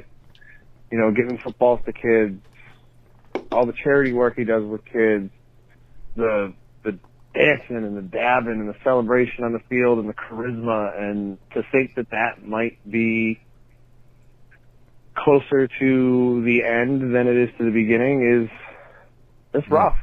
That is. Mm-hmm. Here's part. I do want to comment on that. I think he's got a part. I'm going to call back. He calls back. Josh from Mass, thanks first of all for your support of the show always, and for being a great Panther fan. And I think that's been the hardest part for me, is to contemplate. I never really had to ever consider a Carolina Panthers team without Cam Newton for the last 10 years or 9 years or whatever, be technical about it. The last decade, I just assumed, and in fact I said it before this season started, is I wouldn't mind if in 2044 Cam Newton was still our quarterback. So that's the sad part, is to think about someone who is so beloved and has meant so much to us just as fans, from where Cody's love of football is reinvigorated to, I bought his jersey before he played a down for the Carolina Panthers, who brought excitement to the team. And also, let's be honest, the only superstar Charlotte has ever had in any sport. Alonzo Mourning is close. Maybe Alonzo Mourning. But I can't think of a real superstar. Maybe Julius Peppers, but it's still hard to put him in the same excitement category as a Cam Newton and how much he's meant for a team. So if it is the end of an era, it's a sad, sad moment for a lot of us. And that's why we're so probably defensive of Cam. And you know what? We've been defending Cam since the beginning. That's what the irritating part about this is now it's time to have a real-ass conversation about Cam and his future. But we've been having this stupid effing conversation since 2011. With all... So why... Yeah. That's why we get defensive and irritated with the Cam haters, because they've been there even when he's been great. Or they shut the hell up. They be real quiet when Cam Newton's out there making things happen. But the first damn thing that goes, that errant pass, they're all out after him. And so that's why we're defensive and irritated, I think. Last call of the night. Yeah. Hey, Josh again. It's painful to think of it being the last hurrah. Like, this is it, because the last hurrah wasn't much of a hurrah. It's been kind of a season-long, to this point, car accident that's just going in slow motion, because we only get so much information. I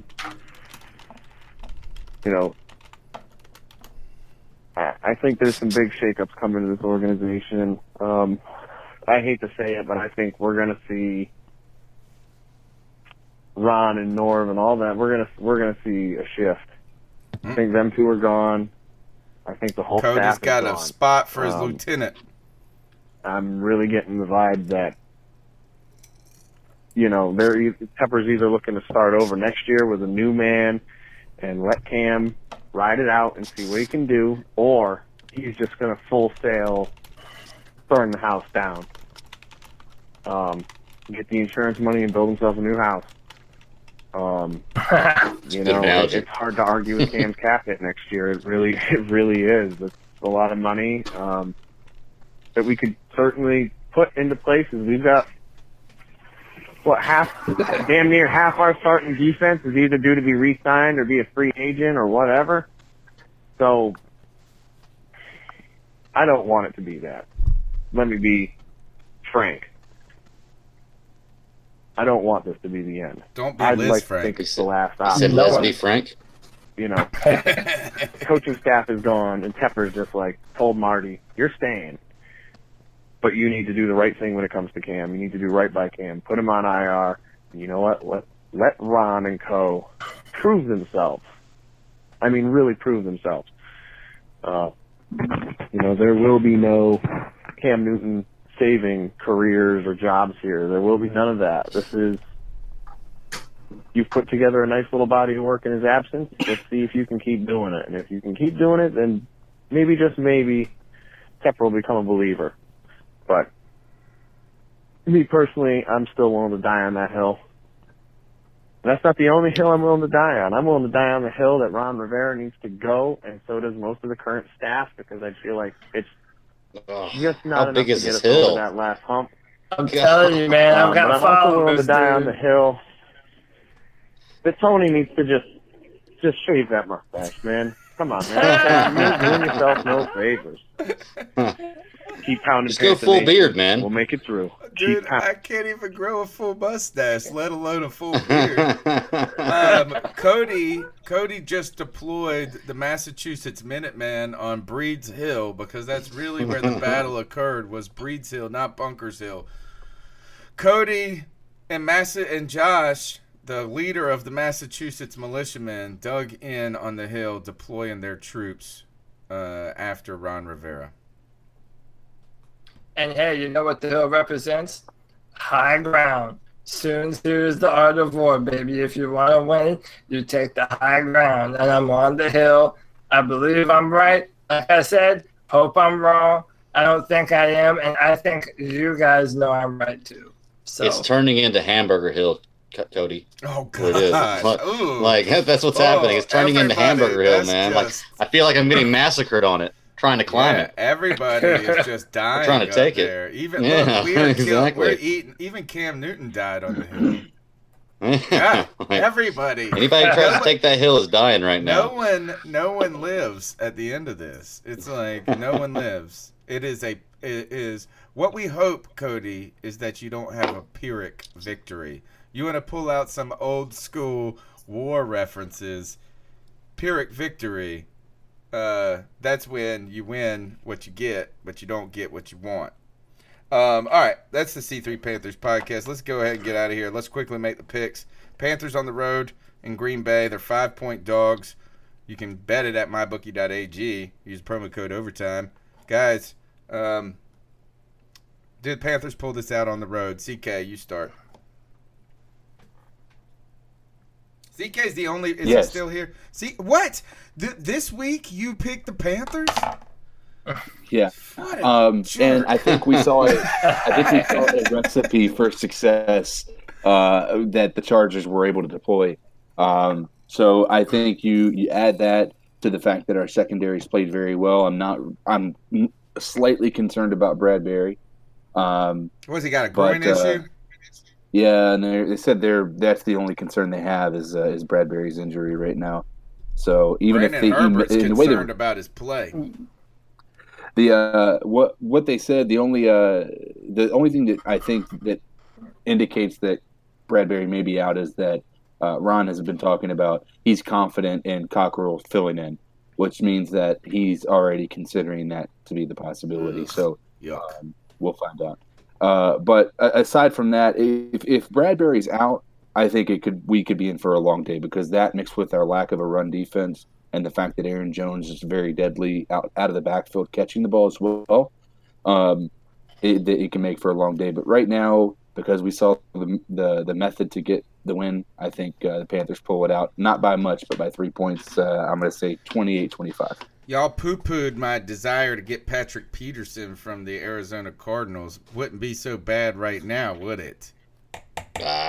We'll see. Hey, if we're going to trade Cam Newton for frickin' whatever. It's all hypothetical. I told you I didn't want to do it. I'm just putting it out there in the conversation. I was saying I really want this. All right, Greg, who you got in this game? I'm with CK. I'm going with the Panthers, and my reasoning is, Tony, you're not going to like this, but I know I bet you a 12-pack that the Packers weren't going to win their division. I still think they're not going to, and there's a reason for that. Go back and look at the stats. Aaron Rodgers had 2 really good games this year. Other than those 2 really good games, he's played about as good as Kyle Allen has all year. People are going to hate me for that, but go back and look at the stats. Who's winning? He's played about as good as the Panthers. No, who's winning the division, the NFC North? If they the Vikings. They have an all-around. They have a way better roster. They have a way better roster than the Packers. I've been way on the Vikings train all year, and guess what? They're just going to let you down. You're probably right, but I got to win that 12-pack from you. So, Cody, I'm going to steal your thunder here. Is I'm going against the Panthers. Oh, so you just know that you know what I'm going to do? No, I'm just trying to interject before you. You're the star, dude. You're the star. I had to wear this hat and grow this mustache to try to keep up with you. I'm picking the Green Bay Packers on this one, and the reason being is I think that they're sobered by the cold weather of returning back to Green Bay, and they realize they let a easy opportunity slip through their hands with the Los Angeles Chargers. I do want the Panthers to win. Do I think it's impossible for them to win? No.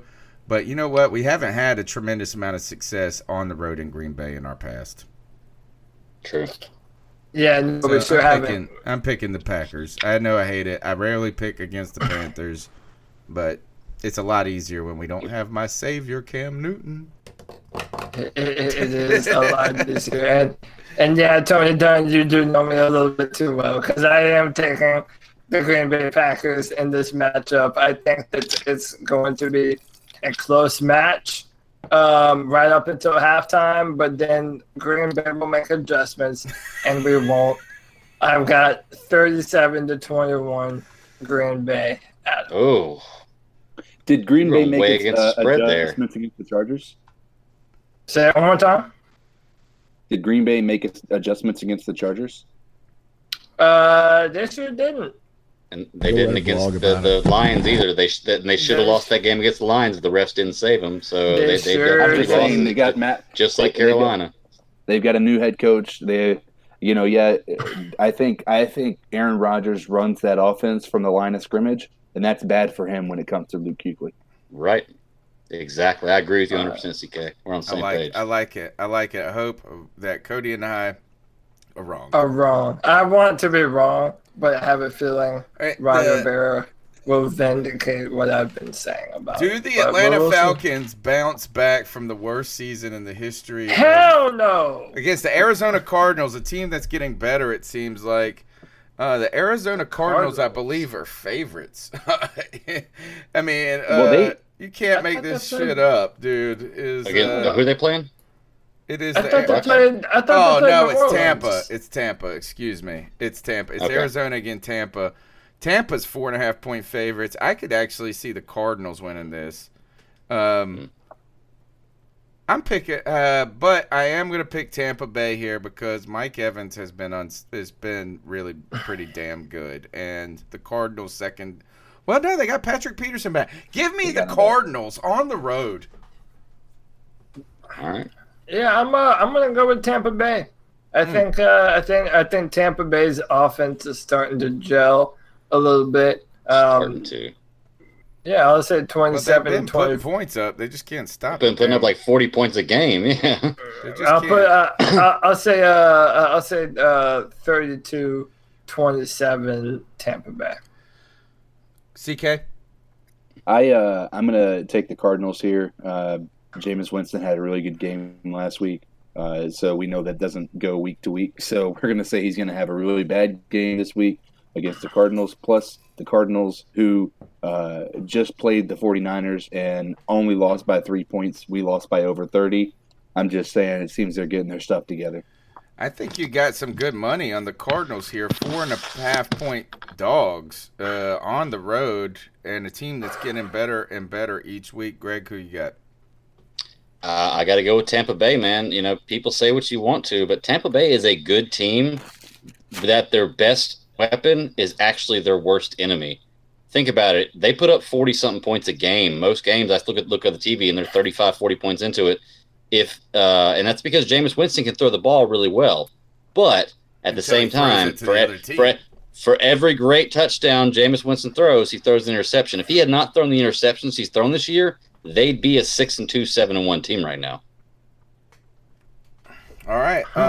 Is that everybody? Everybody got their picks in for that? Yeah, for that one. Okay, and the last game of the division is a division rival. I think it could be a trap game. The New Orleans Saints are 14-point favorites, or 14.5-point favorites over the Atlanta Falcons. I keep wondering how the Atlanta Falcons can be so bad, but they are. You know what? I don't even know why I care. I'm so happy that the Atlanta Falcons suck. In fact, I almost don't even want them to beat the Saints and help us in the division because I take so much solace in them sucking so bad. I'm picking the New Orleans Saints, but I think they cover the spread is what I would pick. But what do you guys got? I think New Orleans in the Superdome is going to beat the shit out of a longtime rival, one of a team that is just an absolute dumpster fire. I've got New Orleans. I'll say 32-10. I also want to point out for every 10 great touchdowns Jameis Winston throws, he throws 7 interceptions. He's got 104 and that's why they can't win. And 70 interceptions in his career. And if we find his fumble record, which they don't even publish that probably because it's about as bad as damn Kyle Allen's. Who wins this game? Who's got left to pick on this? I do. I think this is gonna. I'm going to go deep dive. I'm going to make a bold prediction. I'm going to say not only are the Saints going to win, in the third quarter they're going to be up by 28 points, and then Bridgewater's going to come in, and then beat them by 40 more. Yeah, they're gonna be. I think it's going to end up being a 50 burger. I still think the Falcons battle back because they still do have Julio Jones and Matt Ryan without an offensive line, certainly. So I'm going to say it's going to be 52-35. Okay. All right, Greg. Yeah, I'm just going to make this clean sweep, man. New Orleans smashes Atlanta this weekend. It's going to be somewhere. They're going to cover the spread. In fact, I think they're going to beat the spread pretty good. I'm predicting probably a 21-point victory. Let's go with 42-21. All right. That is the C3 Panthers podcast. We've had a great show in the chat room. Fantastic support. Be sure to subscribe to the show. Also, call into the Cat Calls line. The number is 252-228-5098. We got one last quick segment to go. Ice Up Pick segment. Cody, you ready for an Ice Up? No. Come back to me. I'll have it in just a second. Who's got theirs? No one? Me. Oh, go. I got mine. Go. All right. I'm going political with this one, which is very odd for me because I usually don't like to talk politics. But I just want to put it out there that me saying this does not sway, or I don't want anybody to think that I am for one side or the other based on what I say here, because I'm not. But I'm icing up Joe Biden. Yeah. I don't know if you guys saw this article the other day, but Joe Biden had a speech in Iowa where the entire speech he is facing the wrong direction. Shut up. Okay. You have to look up the article. Oh Yeah, he is facing the wrong direction, so the camera is looking at the back of his head the entire time, and C-SPAN continues to cut away from him to try to let him know, look, man, if you're running for president of the United States, know what damn direction the camera is you're supposed to be talking into. That does not bode well for you. So to Joe Biden, I say ice up, man. I wanted to kind of ice up. I don't want to ice up Trump because it's just like a weekly ice up, I feel. Did you see the... that's low-hanging fruit, though, man. Did you see the Jimmy Kimmel clip where they mashed up the speeches between when we killed Osama bin Laden versus when we got this last dude, the Baggy, whatever his name is? And it was like Trump had a 48-minute speech about it. And he also said that nobody ever gives me any credit. We came in through. They didn't go in through the front door. Or you expect them to go in. It was so ridiculous. My ice up pick though goes to these two cats that broke out of jail, Santos Fonseca and Jonathan Salazar. I don't know which one is which, to be honest. Maybe I can figure that out. But Katz broke out of jail in California in like a maximum security prison. And they were able to get out through some construction stuff and get out. But these dumbasses, or this guy, has a freaking face tattoo with a P. He's got a big P on his cheek. And if there's ever a time you regret a face tattoo other than the day you got it and every day of your life, it's when you're on the run from the law and you've escaped prison and you're trying to hide and you're like, hey, you're that dude with a P on his face. Call the does that stand for police? Because I'm calling them. You, dude. Gosh, that's like a serial killer going to Ancestry.com, bro. Just stupid. I said. That is pretty dumb. Am I the last one to go? CK's got one. No, CK don't ever got ice nobody up. We gotta get be mean you sometimes. to start getting angry at society, CK. Why don't you ice up people that pay their bills on time, CK? How about that? That's a debt collector. You think I should, job security. But yeah, job security. All right, so Cody, what you got?